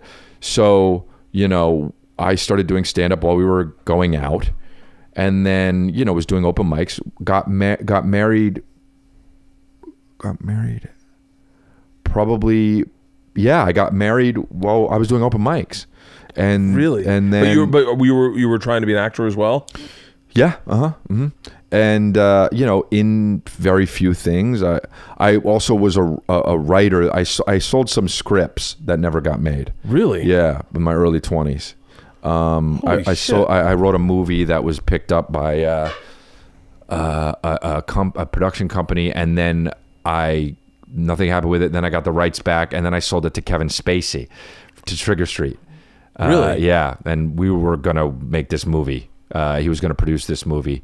What was the movie? It was called Union, and it was about But let me guess. Ready? Yeah, okay. Bunch of young guys in their 20s. yeah. It was it was supposed to be the next, you know, in next my Swingers. head, the next Swingers or Diner. Yeah, Yeah. Okay. And oh, I can totally see. Yeah. I can totally fucking buy that script. yeah, and it I was, totally ship it. and it was, you know, now if I was as big as I am now, you know, it's about 22-year-olds back then. It's like, obviously not, I don't give a shit about it now, but like, Yeah. it was going to be like, I was going to do it. We're going to try and get some guys in it, and never turn into anything. Now I could probably get it made, but it's about 22-year-olds. So, Yeah. you know, but dude, I would wake up, write hours and hours and hours a day, and go to bed. That was my fucking life. Yeah. Really? Yeah, I loved it. I loved it. And then once I started stand up, I was like, well, this is where what I do. my writing Yeah. goes. Yeah, this is where It's my hard. writing goes. It's hard to Yeah. put your writing anywhere else than like on stage for me. Yeah. Like at the time, like I think it's different brains also. Like when I was doing Travel Channel, I was in a production brain. Like Yeah, it's different. I'd spend the day Yeah. Googling Fer-de-Lance Yeah. pit vipers. Right. Because I was like, I'm gonna have to catch one. Right. All right. I need to know everything I need to know about Yeah. that fucking goddamn stupid. I still Right. have the snake boots from it. But You never what? snake boots. Oh, I yeah. Googled snake boots. I bought the best snake boots. Fucking the guy from Naked and Afraid, the guy who created it, almost lost his foot Jesus from a Christ. Fer-de-Lance. I know more about Fer-de-Lances than I'd ever need to know. Well, it might come in handy in your stand up one day. I mean, you never know, you know? So you wrote the script, people Yeah. buy it. Yeah. You meet this chick, you find stand up. Yeah, and I was like, and then so then the stand up kind of took off. You know, like I did my first TV spot like 2 years into stand up, and so it kind of started to take off very quickly before I was like knowing what I was even doing. And then I was just doing spots every night, and I think to her credit, she was like, "What the fuck?" You know what I mean? This isn't what I signed up for. And she's right. You know what I mean? She was like, so then we didn't have kids, and we just kind of like were like called it, you know, chalked it up to, all right, look, we were young, no kids, nobody's gonna get too hurt. Just call it a loss, which I don't think it was a loss. I'm very happy I was married. Yeah. Because now I know what it is, and you know, and getting divorced is not a bad thing, man. I mean, I think that people I think that, you know, I learned a lot, and I know to not take it lightly, marriage, and I know to also do it when I'm ready, and I know that, you know, I'm not going to be one of those guys who's like, nah, I would never do that. I was there. It's like, dude, you fucking life changes. You figure it out. You never say no to shit that, you know, you never know what's going to happen. So now I've been doing stand up for the, you know, I wanted to get to a point in my career to where I feel happy, and I'm happy, and I'm, you know, I get to fucking do theaters all across, you know, the fucking world now. And so it's fucking, it's awesome. And I feel like it worked out. I don't feel like, oh shit, I fucked up the relationship. She's happy. She's got another husband and a kid. Yeah. And I'm Have you talked to her? yeah, like, you know, I run into her and stuff. She's For great. real? Yeah. I mean, I haven't run into her in a while, but you Yeah. know, she's awesome. She's awesome. It wasn't like it was hard to split, and because divorce is hard, but I've had breakups since then that have been way harder. Really? Yeah. What kind of breakup guy are you? Like I'm a burn it to the ground breakup guy. Nice. Nice. I am. It's different every time, dude. For real? Yeah, it really is. How many girls have you broken up with? versus how many girls that's have a broken good up question. with you? I think it's probably been half and half. Oh, So what about you? What? I'm throwing a perfect game. Everyone's broken up with me. Oh wow. Yeah, but if I find out I don't want to be in it, I just start burning it to the ground. Yeah, I mean, Like I've I'm definitely not done grown that. up, but Yeah. I've only broken up with one girl. One girl I broke up with, and I was like, by the way, I was like probably 28 at the time, Uh-huh. and I realized, hey, if I'm not happy, I don't have to be in this. Yeah. like a real revelation of like, hey, I'm not happy. It is way harder to break up with somebody than it is to be broken up with. Oh yeah, Yeah. Oh, I'd much rather be broken It's up with. not even close. I mean, the heartache is real, and I have hated being broken up with before. So wait, give me your breakup speech. so like, walk me through a breakup. I remember, well, I mean, dude, also, if the girl is truly in love with you, Yeah, you have to do it like 7 times, breakup.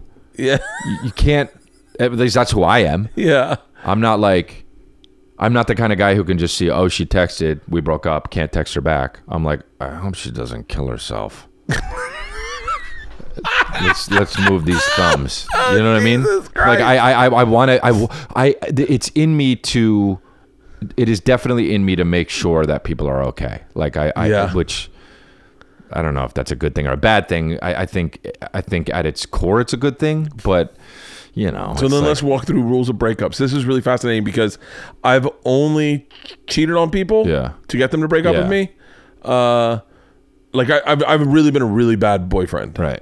but I'm not good, and I had no rules for breakups. Like meaning like if we broke up and then you wanted to have sex, we had sex again. Yes. Oh, I'm real good at not doing that. Really? Yeah, really fucking good. I'm horrible at that. When I break up with a girl, I don't have sex with her again. Really? But I will be there for her. Jesus Christ. Yeah. No, I'm real good at that. I'm so fucking bad. I get that. But I think love changes, and okay, once wait. Break up with me. Okay. Hey, fuck, hey. man. I actually, in my heart, I felt bad already. Like I was like, this sucks, because I was imagining like the times I've done it. You know what I mean? By the way, and I'm already vulnerable. I almost said thank you for taking me to dinner. Okay, ready? Go break up with me.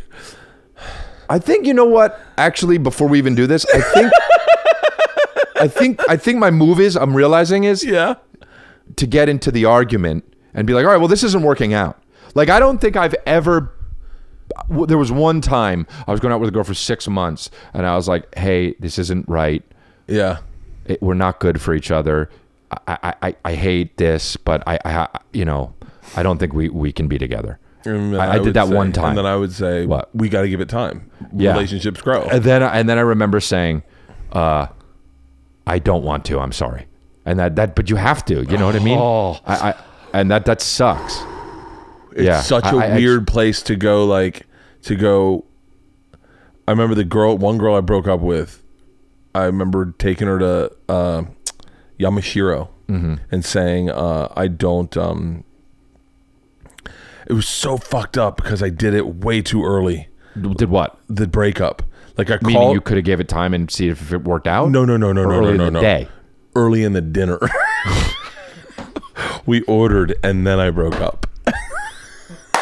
And I was That's like like, waiting to go to the bathroom to order because you don't want to slow up the process. That's hilarious. I called her. I'd gone to yoga that day, and I called her and I said we should go to dinner, and she was like, okay, like really excited. We hadn't gone to dinner in a while. I didn't take her out on a date, and then we went to dinner, and we sat down, and I said, can we get a drink? We said, yeah. I got a drink, killed the drink, got my confidence up. I don't want to date you anymore. And the lady that came over, what can I get you guys to eat? And I was like, oh fuck.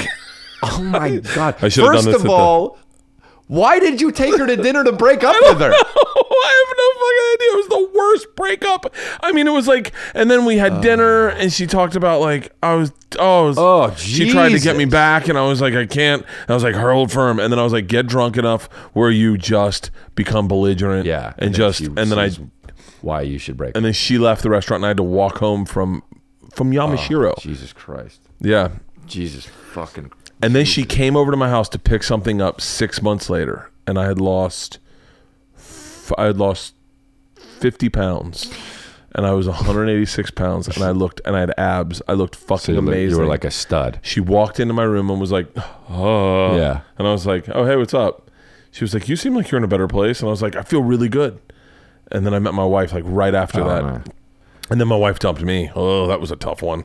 Oof. And then I had to fight. Have you ever fought to get a girl back? Yeah. Like made a mixtape?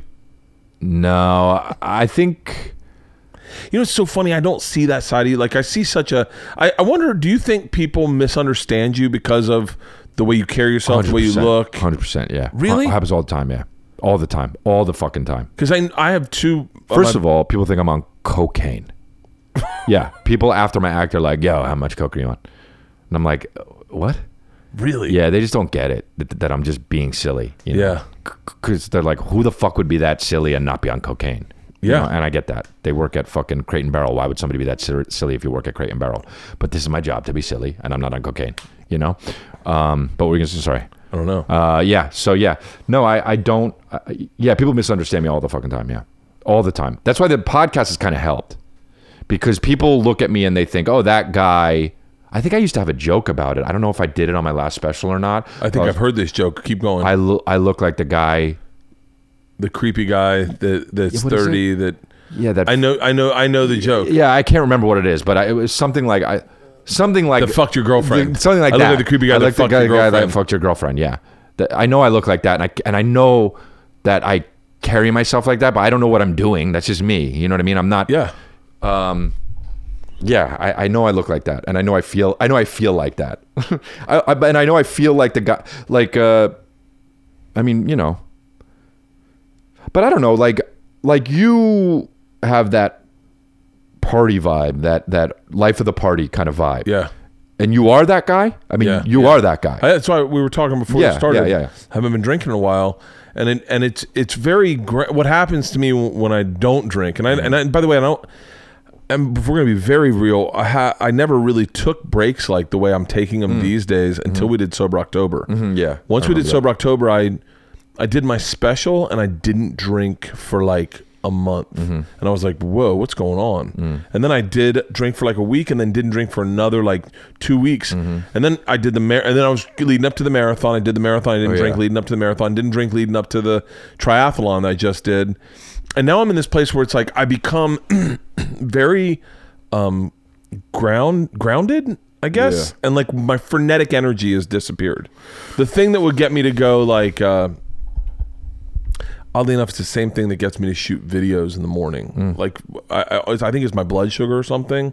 Like if I'm hungover and I have a cup of coffee, all of a sudden I am hyper creative. Yeah.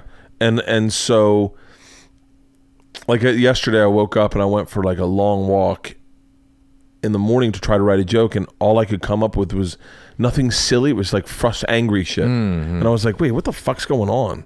And then last night everyone went to go to party for the fucking Rams thing, and I was like, Yeah. I kind of want to sit in bed. I really enjoy like sitting in bed and then seeing what the girls are doing, and then getting in bed and having my computer out and like getting online, you know, and like watching it. I love that shit. I'm a real homebody. I think the people think I like to be at bars. Yeah. I love being home. I think that is the little push and pull with me, is that I go on the road, and I think it's part of what got me to take my shirt off the first time, is that I took my shirt off and I was like, oh, I'm silly again. Like I'm on the road. I'm not depressed. I don't miss my family. I'm silly. Kill a beer. Fuck it. We're just telling jokes. We're just having a good time. Yeah.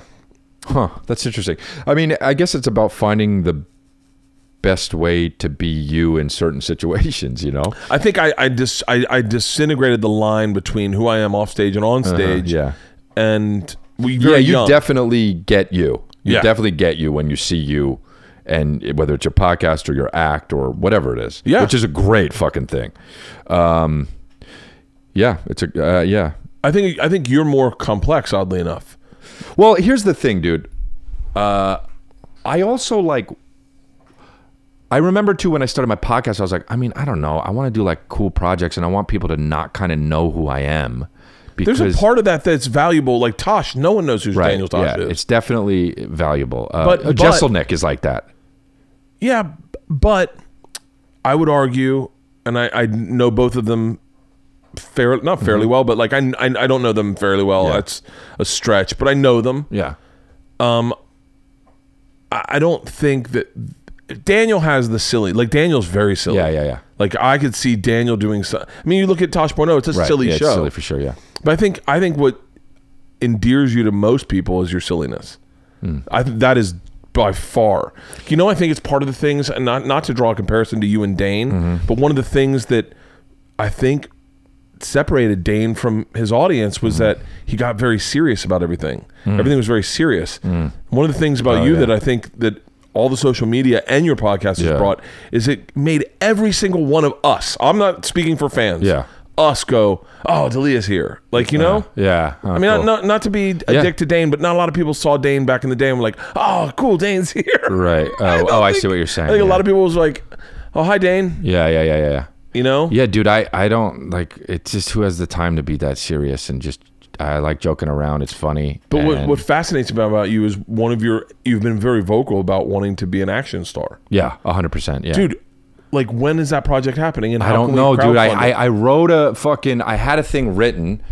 It's awesome. It's a fucking great script. And it was for me and Jason Statham. I met with Jason Statham. For real? Yep. He loved it. And I went to his fucking house and like pitched him the movie. And then do you get nervous with when the you guys? do that? I love Jason Statham, so Yeah. I don't remember, but I probably was like, fuck, I mean, I'm at Jason Statham. Do you second guess what you wear when you go to his house? No, I don't do that. But that's funny. That's I go funny. collared shirt. Do I wear a collared shirt? Like that would matter, you know, like that would make or break it. So he was nice as shit. It was great. Beautiful fucking house. And we pitched it. He liked it. And then it just kind of, you know, one of those just things that happen in Hollywood where you're like, I guess he's passing or whatever the fuck happened. Or I think it was like before some movie came out, and then that came out and they wanted to do a different thing. And anyway, so then we went to like, you know, a few different guys, Liam Neeson, I think. And I mean, all these guys would be awesome. They're all like my dream guys. I don't know. I just had it in mind. It was Jason Statham in the beginning. And, you know, a lot of these guys wanted to do the thing that's going to pay him $30 million, and I get it. And this wouldn't be one of those things. And if I were in their position, I probably wouldn't want to do it either. But, you know, you shoot high, and I also don't give a fuck who does it. I just want it to get made. But, I sent it to a few companies, and some of them passed. And how is that possible? Like, that's what's frustrating to me. I go, if you have a project and you can't get it greenlit, then I go, then what's the purpose of me writing a script? It's tough, man. I just think they want to say no. By the way, my wife saw you on Instagram. The picture of you holding your dog shirtless. And I was trying to show her something else. She goes, who is that? And I went, he's coming to the house to do a podcast. So, but that's what's frustrating about this business is I go, so if you write the project and you're pitching it and you've got a real acting reel, like people go, oh, he definitely can act. I don't know. Then you go, what the fuck's the point? Yeah, I mean, what about crowdfunding? Could you crowdfund it, or do you need a star? You need a star. I think you need a star for this project. Really? Yeah. I mean, you'd need like 15 million to make this. Yeah, and it's like it's funny, but it's not a comedy. It's like, to me, my favorite movies were made for not comedians, and then you put a comedian in it, and it's like just becomes funny. Beverly Hills Cop. So I just had a very in-depth conversation with someone about saying, God, I wish I could credit you. I'm so sorry. It was Anthony Cumia. Okay. He said they don't make murder comedies anymore. Yeah. Like, he goes, the beginning of Beverly Hills Cop. Yeah. I hope this was Anthony. The beginning of Beverly Hills Cop, his friend comes up and they shoot his friend in the back of the fucking head. Yeah. And they're like, that's how the movie starts. They don't do that anymore. Lethal Weapon. Yeah. Lethal Weapon. Do that anymore. Fucking 48 Hours. Yeah. 48 Hours. He shoots him in the chest, and it's the funniest part when he shoots him in the chest. He goes, you shot me. And he goes, you said to shoot you. Yeah. Like, they don't make them like that. The genres became their specific individual genre. They used to be like there's a comedy, but it's also, you know what I mean? But now it's just the movie like that is that fucking, what was that Bruce Willis, Tracy Morgan one that came out where it's just like, that's not the fucking movie, man. Yeah, I don't know. I don't know. I have a hard time with those. What how excited are you for this Netflix thing? Oh, the global thing. Yeah, I'm That's actually fucking big. You know what I'm excited for is I really hope that I get to do so. For those of you that don't know what it is, which is probably most of you, but it's this is what I'm a great host. Yeah, tell everyone what it is. I mean, I do the same thing, but this is it's a global release that Netflix is doing with like 47 comedians all around the world, and there's 4 for each region. And in the American region, there's 4 comedians. It's Nicole Byer, Nick Swartzen, Neil Brennan, and then me. And each comedian does a half an hour, and it's our own fucking kind of special. But it's a half an hour. And what I hope is half an hour has become a thing, because I did that, and it is so much easier and better to do a half an hour than it is to, I mean, obviously no, but like, it's just, an hour, it's like, as funny as it can be, the hour needs to also be, I don't know, in my opinion, look, I've done 3 or 4 of them now. It's like, it needs to be also something else at this point. It can't just be, I did 2 specials. My first 2 specials were silly, fun, observant Comedy stuff. Central, right?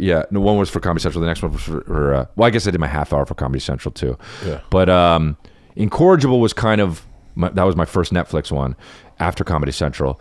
That was kind of like my first Comedy Central special. Man on Fire was definitely different, and it was its own thing, and I was kind of, becoming what I was, the guy I was then in that moment in my life. It needs to be something else now, but with half hours, I feel like it can just be whatever you want it to be, because it's quick. For hours, it's like, okay, we're laughing. Half hour goes by. Okay, we're laughing. Okay, but what's he saying to me? Yeah. I don't know. No, I Maybe agree. That's not right. No, I totally but agree. I think first of all, the art form of an hour has changed. Yeah, it definitely has. In even the Netflix algorithm, the art form of an hour has changed, and you do need to have if you're going to do an hour, you kind of need to have a point of view. Right. It's a point of view. It's really hard to be Dimitri Martin and do set a punch for 1 hour. For an hour now. By the way, I like it because I can sit all fucking day and watch great joke writing. Yeah, but it's hard. It's hard for people to do that. I think it's also going to be, just with how fast everything is becoming, like and easily consumable things become in a short amount of time.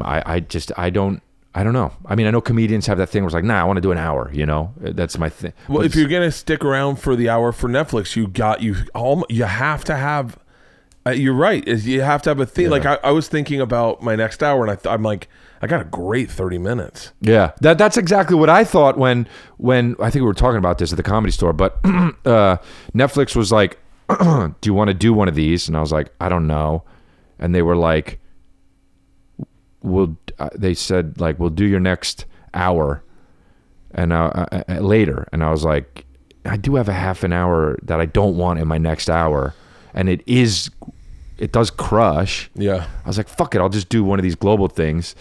And I don't know. And I liked it way more than I even thought I would, because like, I'm like, oh man, I hope half hours become a thing. It's just, I don't know. They're just, I don't want to say they're better, but it's just because they're not better, but it's just more fun. It's easier. And it's also how people watch comedy. Those things get shared on Facebook. They're like 5-minute bits or whatever the fuck, You got one going viral right now. I've seen it like 4 or 5 times. So, well, I don't know which one you're talking about, but the fucking the first bit that went viral for me was the drunk girl shit I did on. I was just talking about how drunk girls are on my first Comedy Central special. Black. Yeah, my white male black comic.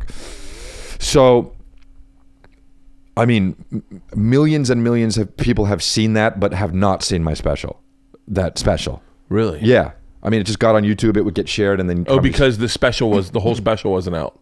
No, the special was out, but people would upload it to YouTube. No. So I know what you're saying. Yeah. What I'm meaning to say is that when my machine story went viral, Yeah, exactly. I was very vocal, and I was like, I didn't really say this, but I was like, hey, if you want to steal it and put it online, Yeah. like get people to see it, that's fine. But when you have a Comedy Central special, it only airs a couple times, Right. and that one clip gets pulled and ripped, Right. And but I bet the whole special's got to be out online, right? Or they pulled it down. Have they put it up on YouTube? I don't know. Comedy Central was pretty good about like taking stuff down, but back then I was like, please just leave it up. Yeah. And they were like, nah, we're putting all this stuff on ComedyCentral.com, which was a bad move, I think. Yeah. And it would get to 1 million hits. It was weird. It was as soon as it would get back to 1 million hits, they'd take it down. I'm like, it would probably have like fucking 20 million hits at this point. Yeah, I saw that a bunch. Yeah. So I think fucking 3 months ago, at most, Comedy Central posted it. 3 months ago. This shit came out 5-6 years ago, and it just got to 1 million views now. And I'm like, where you been? It would have been so good for them to just post this fucking thing, or just even let it live. Who cares who posted it? It would have got more people to see the special than actually saw the special. Dude, it was the best thing Ari Shaffir ever did with the storytelling show was say, I'll do the storytelling show, but I want to have it on YouTube. Yeah, no fucking shit, dude. I told the one flying dildo story, and everyone yells it at my shows. Yep. I told the fighting a bear story. Everything. Yeah. I almost told the story I closed my special with on Ari's, but the last minute they fired Ari, and I pulled out. Oh, gotcha. I was like, fuck that. Yeah. What was the store like when you started? The Comedy Store? Yeah. Dude, 30 people on a Friday night. Really? Yeah. How do you think that shaped the way you do stand up? Playing for those people? Yeah. Oh, it made me really do things that I thought were funny, because I was like, man, if there's 30 people here, at least I better fucking think that it's funny, because they might not. Really? So like there was no part of you that I want to get back to the special, by the way. I didn't mean to switch No, it's subjects. okay. But there's like performing in New York was probably great for me, but it took moving to LA to realize how to take what I learned in New York and turn it into a craft. Like I knew how to fuck with black people and Puerto Ricans. Yeah. That was it. Right. Well, so I think for me it was good because I was running around doing different spots. Like playing the Laugh Factory and improv is completely different than playing the Comedy Store. Yeah. Especially when there's 30 people at the Comedy Store. And so I would do the Comedy Store for 30 people, and then I would go to the Laugh Factory and play, sold out shows. So I got that balance, Oh yeah, okay. What do you like better, clubs or theaters? I don't know if I could say I like one better, but it always goes back and forth. Like I did a club run before my Man on Fire special, and at the end of that, when I shot it, and then I was like, dude, I gotta do theaters, man. I can't do fucking 400 shows at the fucking DC Improv. Just let me play Warner Theater. If you know what I mean? It's like, Yeah. Because it just gets tiresome, and you do one show and then you're out. I do like kind of posting up and being in a city for a few days. But once I'm starting to get there with some of the theaters, so it's like I'm gonna be in Boston playing the Wilbur like 4 or 5 times. So like, I think 4 times. So I'll be there the weekend. So that's great. When's that? January? November like 30th or something. Nice. 4 shows? Yeah, 4. Yeah, it's cool. I know what that paycheck is. Yeah, it's good. Yeah, it's a good one. So I think I'm gonna do another show too in Boston before that. I don't know. I'm thinking about, because the 4th show's gonna sell out, like tomorrow or some shit. So Really? I'm gonna do another one, maybe at the bigger theater, but before that on the Thursday. We'll see. Do you stress about ticket sales ever? Like when I don't stress, but like, do you ever go like, wait, why isn't Casey? yeah, sold like out there's already? a weird one in Fresno. I'm not selling well, and I'm like, I don't know why. I mean, Mine was Alabama. yeah, Alabama's tough though. The first show sold out clean, and I was like, add a second show. Oh, that's funny. And then they were like, "Ooh." Yeah, but that's a weird market. I was weird there too. But then there's weird ones that you're good in, like St. Louis. Oh yeah, I'm in Kansas City. No, I'm not in St. Louis. I'm in Kansas City this weekend, and I didn't think that. I just assumed it wouldn't sell out. And it's sold. I think a lot of things sold out because my special just aired. Oh yeah. So I was like, that's, by the way, that's a slow burn too. Just wait. really? Yeah, it's awesome. You're Really? like, yeah, it's fucking awesome because your first Netflix thing, right? Yeah. Yeah, dude. In a year, you're like, ugh. People watch fucking not only Man on Fire but Incorrigible, and that's how they're like, oh, who's this guy? People say that to you when they come up to your shows. They go, oh, I just saw your Netflix special, Yeah, and you're like, huh? yeah.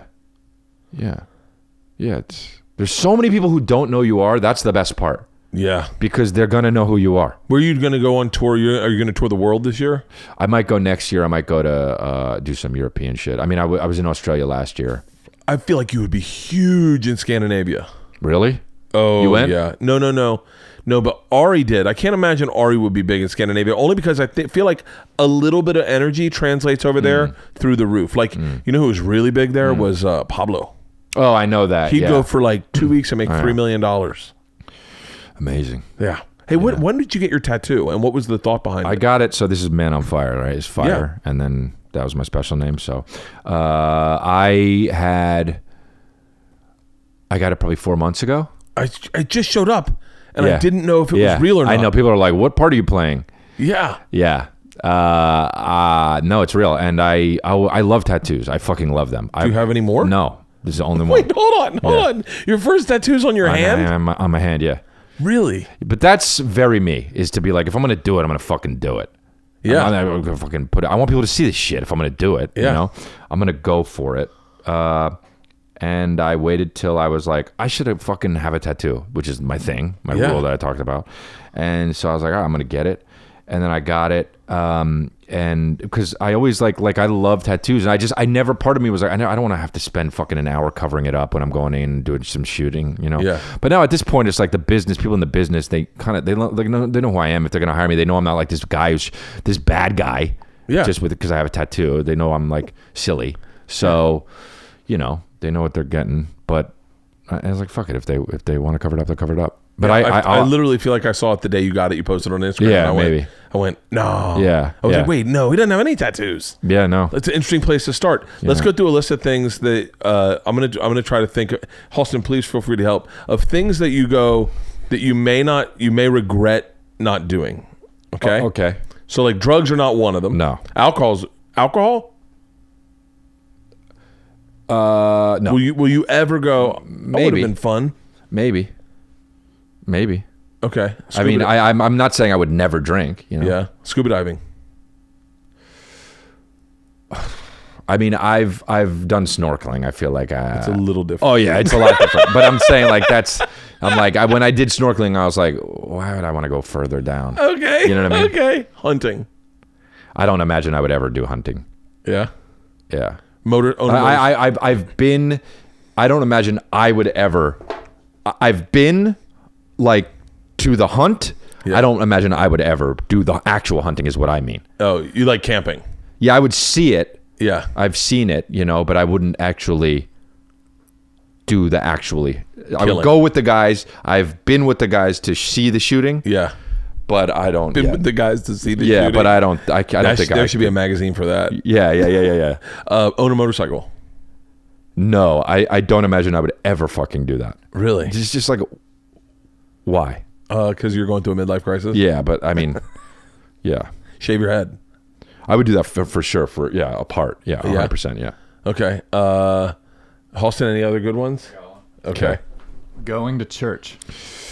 I would go to church, but only if someone I cared about really wanted me to go. Okay. Release your own album. As a music? Yep. It depends. Like a serious one? I don't know. Fuck no. Serious one. A joke one, yeah, I've done it. Like I did a fucking silly rap one, like Shank Smith, my alter ego, like fucking years ago. Really? And that was fun to me. Reality show. I would do a reality thing maybe if it was later on in my career, but not now. Direct. Yeah, I would do that. Yeah? I would want to do that. Will you probably. feel like you missed out if you never directed something? No, I don't think I would feel like I missed out. I think directing would be like, I imagine myself doing a few projects and then being like, all right, let me just fucking do it. You're fucking it up. You know what I mean? Yeah. I think I would want to direct it that way. You're not doing it the right way. If it's gonna fuck up, let me fuck it up. Run a marathon. I would do that. Yeah, at some point. Okay, let's do LA. We'll do it again. Own a restaurant. I would love to do that, but I bet that's so fucking hard. What if your dad pulled you aside and he's like, "Is your dad still working? Yeah, he works. How old's your dad? 70. Really? My dad's Yeah. 70. Oh yeah. Do you ever run into 70-year-olds that look old as fuck? Yeah, And you're like, that's how old my dad is. our neighbor Yeah. has a walker and a helper. Yeah. And Wow. and my daughter the other day walked in and goes, "I just saw Mary naked." And I was like, "Really?" She's like, "Yeah, she's in the front yard." And she's out in the front yard. And I'm just like, whoa. today I saw her. She was on a walk with her, and I said to my wife, I go, how old is she? She's like, she's your dad's age. Yeah, that's crazy to me, man. My By the dad. way, I think that's also part of the reason I'm not drinking. Yeah. Is I just randomly saw this guy who I respect, and he just had old man legs, and it fucked me up. Dude, my dad went like this the other night. He goes like this, and he bent, squat all the way down and got up. He's 70. 70-year-olds, I mean, they're like, oh, you know what I mean? Does your dad drink? I mean, Like a glass of wine? yeah, not really. Yeah, kind of, a little Does your bit. mom drink? Yeah. I mean, none of them, you know, they're not drinkers, but they drink. What about your brother? No, he doesn't drink. He used to drink, but he doesn't drink. At all? Not at all, What's really. he doing? So we have some stuff that we're trying to do. He's a writer and a director. He directed a movie. I remember I told you that. I watched the whole movie thinking it was you. Yeah. Oh, yeah. That's right. That's hilarious. Yeah. No, he's a really fucking talented writer director. Yeah. Right. So that's what he's doing now. He's writing some stuff for, you know, for companies and shit like that. Cool. Halston, do you have any questions for your leader? Fire away. I just have one silly question. Okay.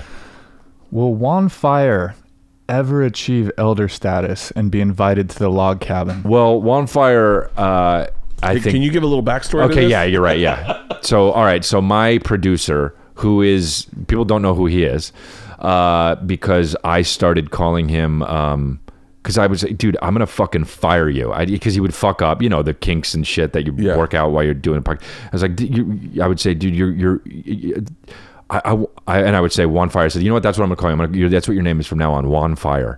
And so because I want to fire you. And so now every time I talk to him on the podcast, I just say, hey, Wanfire, pull that thing up. And then we have another producer. This is so stupid, actually. There's Wanfire and Ivan Gets Rid Of. Because it's supposed to be, I want to get rid of you. And so the two of them, whenever they fuck up, well, that's what I call them now anyway. Nobody knows who they are. But by default, they are elders, though. Yeah. Interesting. I feel they have pins and certificates. Wait, what's the I hierarchy named, of so your- yeah, that's right. I fucking got to go back even further. Okay, so my podcast is called Congratulations, and I said, you know, I do so many things. I do stand-up, I do acting, I do podcasts. I was like, fuck that. I want to streamline all this shit. Fuck podcasts, fuck all this shit. We're going to make a cult. So I have a cult now. This is what this is. And we're going to announce elders every week or other week. That's fucking brilliant. And so people who go above and beyond the duty of congratulations to try and spread the word. We send them certificates of eldership. Oh, that's fucking brilliant. And pins and... You legit pins? Oh, legit pins that are made, and they're all my babies, you know. And I should have actually brought you one, but I fucking fucked up. Like I have like, they're probably like 25 elders or 30 elders, It's so interesting. and they come to shows and they're like, I'm an elder, and like it's fucking awesome. It's so funny, dude. I made challenge coins. Uh-huh. Like you ever go like do the military gigs and they give you challenge coins? Yeah. I liked them, and then I looked up how much it was to make them. It was pretty cheap, and so I made like 1,000. Oh, okay, cool. And I said to everyone, you know, I'll figure out. I'm gonna make them. Yeah. When I get them, I'll figure out what we'll do to pass them out. But they're gonna be for free. You just get them. Right. And they came in, and I just got them like 2 weeks ago. Oh, nice. And my wife's like, well, hold on. I definitely want to be collecting their emails. So let me set up an email thing. Yeah. And I was like, okay. But I put it on Insta stories, and it fucking lit up. Yeah. It lit up my emails, all my inboxes, and I was like, oh fuck. But I think we'll make I like when you see someone, like I made an old Cogs of the Machine shirt, and we only made one round of them, and we sold them. And when I see people wearing that one shirt, I go, dude, you're a legit fan. Yeah. That's And they're cool. like, oh yeah. That's cool. That's fucking brilliant, man. That's really brilliant. Well, yeah, I didn't mean for it to be, dude. I just kind of said it. You know, I'll say just shit, and then sometimes it just takes off on the podcast, and you're like, oh, it is a thing. But I just think I always wanted to have a cult, and I think it's funny and cool. It's so funny that when I first did Rogan and I told the machine story, I was still doing Birth Conqueror, and this guy came after me saying that Birth Conqueror is fake, which it pretty much was. The whole premise of the show was fake, that there aren't really challenges at these. He was pretty accurate. Okay. But and I bet he doesn't even ride the rides. And these guys came after him, and from like the Death Squad Yeah. camp, and they called themselves the Cogs of the Machine. Oh wow, that's fucking And they cool. destroyed this guy. Yeah. And the guy came out, reached out to me. He was like, "Man, I need you to call them off." And I was like, "Hey, man, I didn't make the hate video. You fucked I'm it sorry." up. Yeah. And so, oh, dude, I live by you made wait, your bed, let's dude. finish. Let's finish this podcast with this. What you have no problem calling out haters, Dude. You made your bed. You made your bed. Once you type something out on the internet, it's for everybody, man. That's how the goddamn internet works. Yeah. And you better fucking believe it's how it works for me, dude. I type something out, millions of people see it. You've got 80 followers, you type something out, I see it, and I retweet it and respond, and now people are mad at you. Have a taste of how it is. Enjoy, baby. You did this. You made this. Oh my god, I almost passed out. Dude, I'm not the bad guy here. Dude. I saw one last night that said, "Tell the 1,000 people." Yeah. That one was kind of just like a cute, subtle one, but like, dude, when people are like, dude, people fucking say this, you got to be better at promoting your shows. I didn't know, and now it's sold out. Yeah. The fucking 2,000 people figured it out. I don't have to be better at all. There's not a seat left. The shit that people try and make you, or when this is fucking stupid. Why'd you post this on Twitter? That's what Twitter's for. The Yeah. fucking stupid shit Yeah. that you don't have to pay to see. This is free, man. Send. Oh, you don't like it? Don't come to a show. Don't fucking follow me. You know? Yeah. I don't have, you know, people are like, why do you wait? First of all, people are like, why do you waste energy? First of all, it's funny. It's fun for me to do. Oh, dude, I've watched some of yours. Yeah.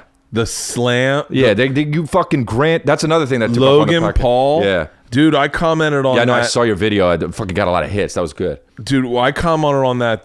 And then he called you out the other day saying how great you are. Yeah, yeah. I mean, I think that, What was that? What was that about? I don't know. I think it was just like, dude, who cares? What are you gonna have? What are you gonna have? Beef? Yeah. Real beef? Yeah. You look at these rappers. It's like, dude, they were like, hey, Drake and Meek Mill made up the other day, and then people were like, big famous people were like, it's really cool to see him squash the beef. What, dude? What, man? These are fucking 30-year-old something odd men that like are upset with each other and rhyme about it, and you're happy that they squashed their beef? Dude, get a fucking hobby. It's so ridiculous, bro. It's so ridiculous. You're happy that Meek Mill and Drake squashed their beef. It's good for the culture. Dude, get the fuck out of here, man. That's so ridiculous. Go get a face tattoo. It's so ridiculous. Go do laundry. Go do something else. Oh. It's so ridiculous, man.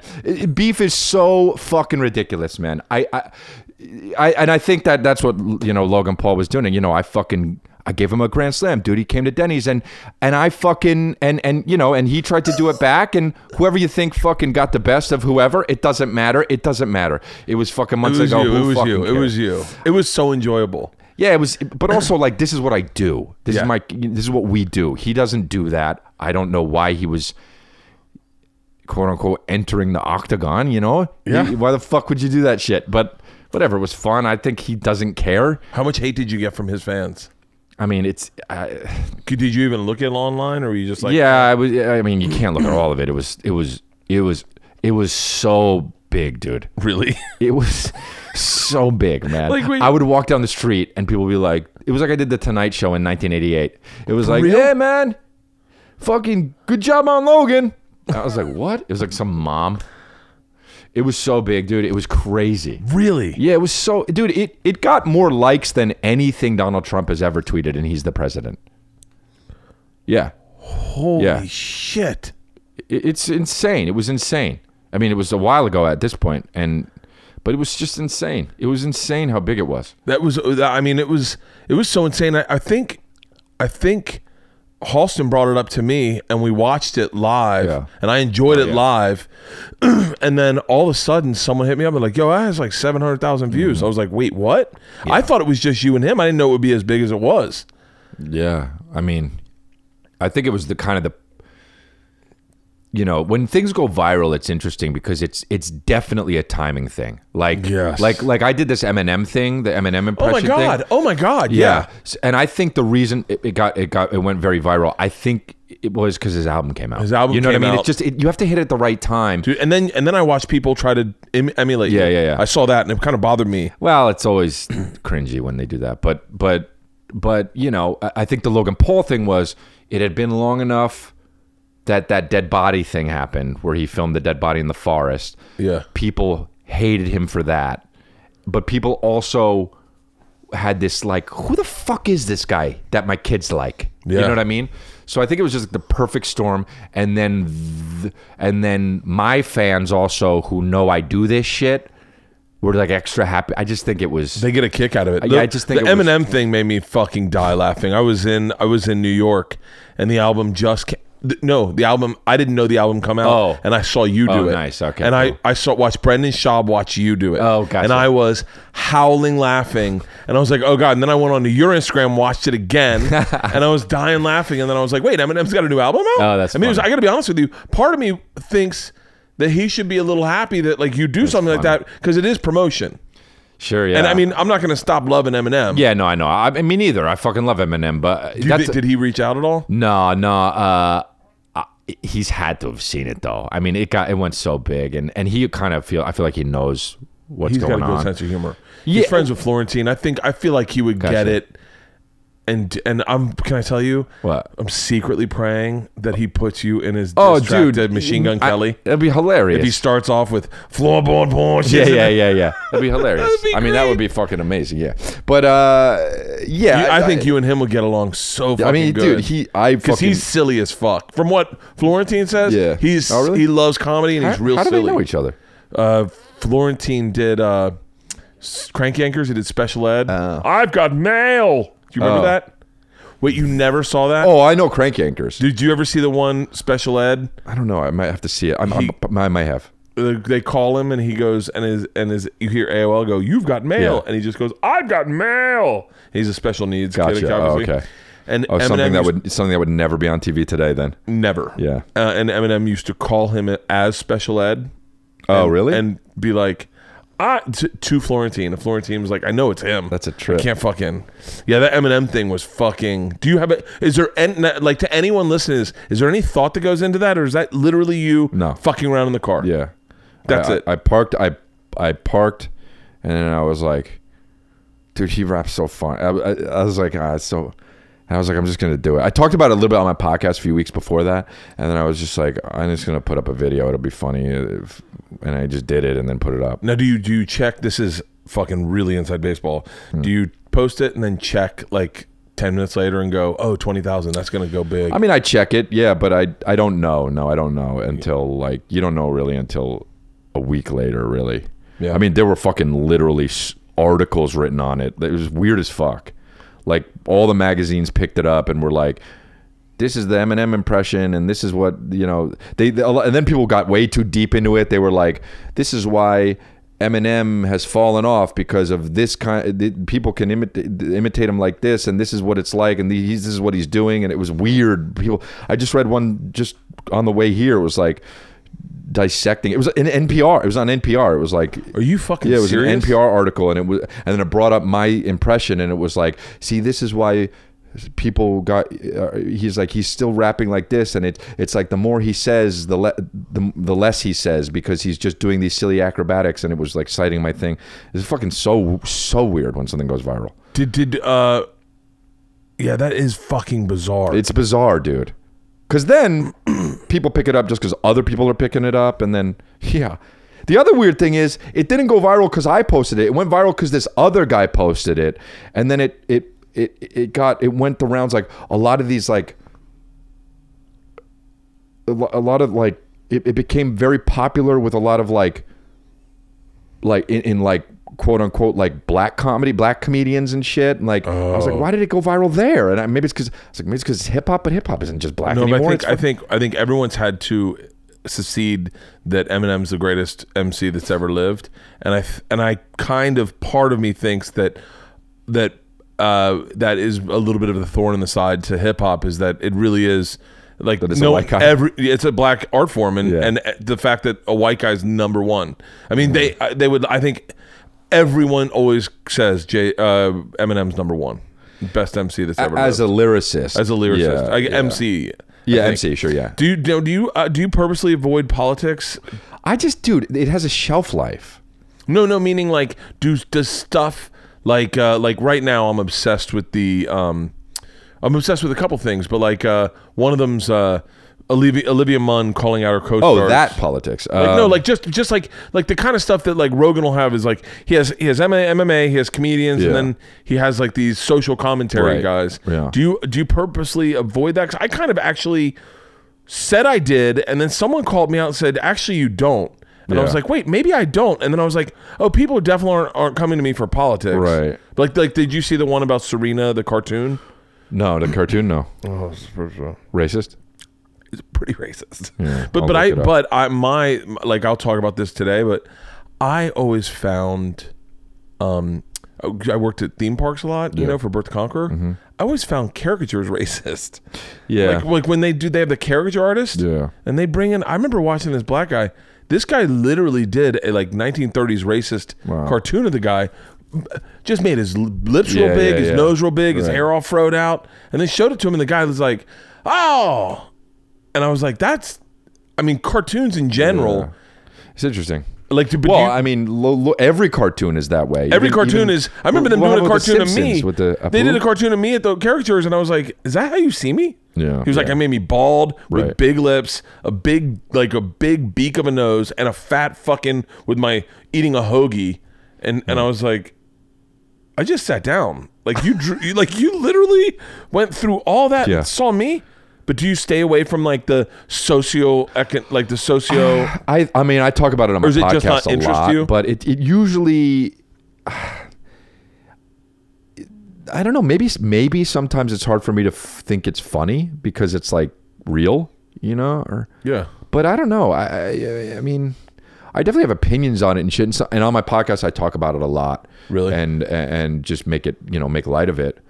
But it's like, I also, some part of me is like, I feel like I don't know enough about it. Dude, that's how I feel. And I also feel like constantly. no matter what, we don't know enough about it, because who knows what somebody's story or the other person's story is, or what the other side of the story is. And I always feel like Bill Burr is going to do it 10 times better than I. But here's the other thing too. Not only is it going to be better, it's going to be quicker with him. You're like, oh, he did it. Oh, he did it yesterday. Didn't it happen today? How did he know? You know what I mean? Like, so it's like, you know, I don't know. It's tough. Like, dude, I appreciate you doing this. I fucking could talk to you for hours. Oh yeah, no. I mean, you're like, but I feel like you're someone that I've always been just interested in. Like, you're an interesting guy to watch. Oh, cool. I told you, I don't know if I told you this, but I know I've said this on my podcast, so I'll own it. But I told you, when I first started doing the store a lot, I remember coming off stage with my shirt off, and I was back in the corner, like right in the back entrance by the cars, and you were standing by your car, and you were wearing pants that looked like they were from Back to the Future. Oh, yeah. And I remember looking at myself in dad jeans going like, and we had just been looking for cars, and the car you had at the time, or maybe it's one of your cars, was the one in the showroom. I remember being in the showroom and going, oh, this one's nice. And I'm like, oh, it's $225,000. And I was like, and you were sitting there, and I was like, and I remember looking at my outfit and just going like, and then knowing I Ubered because I was drinking. And I was just like, whoa, I got to step up my fucking game. I literally started buying shoes from Angelo Blando. A week later, you were like, I think you said, I got my shoe guy. Yeah. And I was like, oh, that's cool. And I started following him. Yeah. I literally started following him, and then was like, he was like, if you got these in the 13, and I hit him up, I was like, I use the 13. And he was like, the machine follows me? And I was like, funny. I was like, oh, you're coming to my house. Yeah. That's hilarious, dude.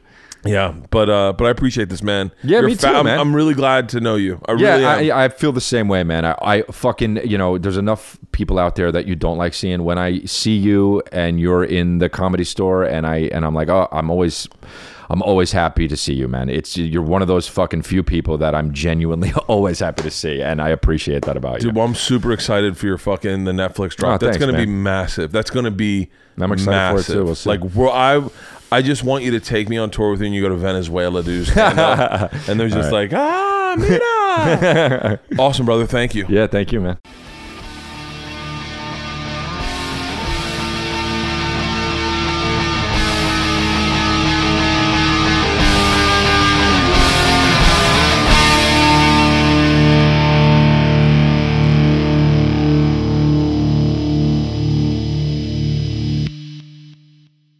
This episode was brought to you by The Machine.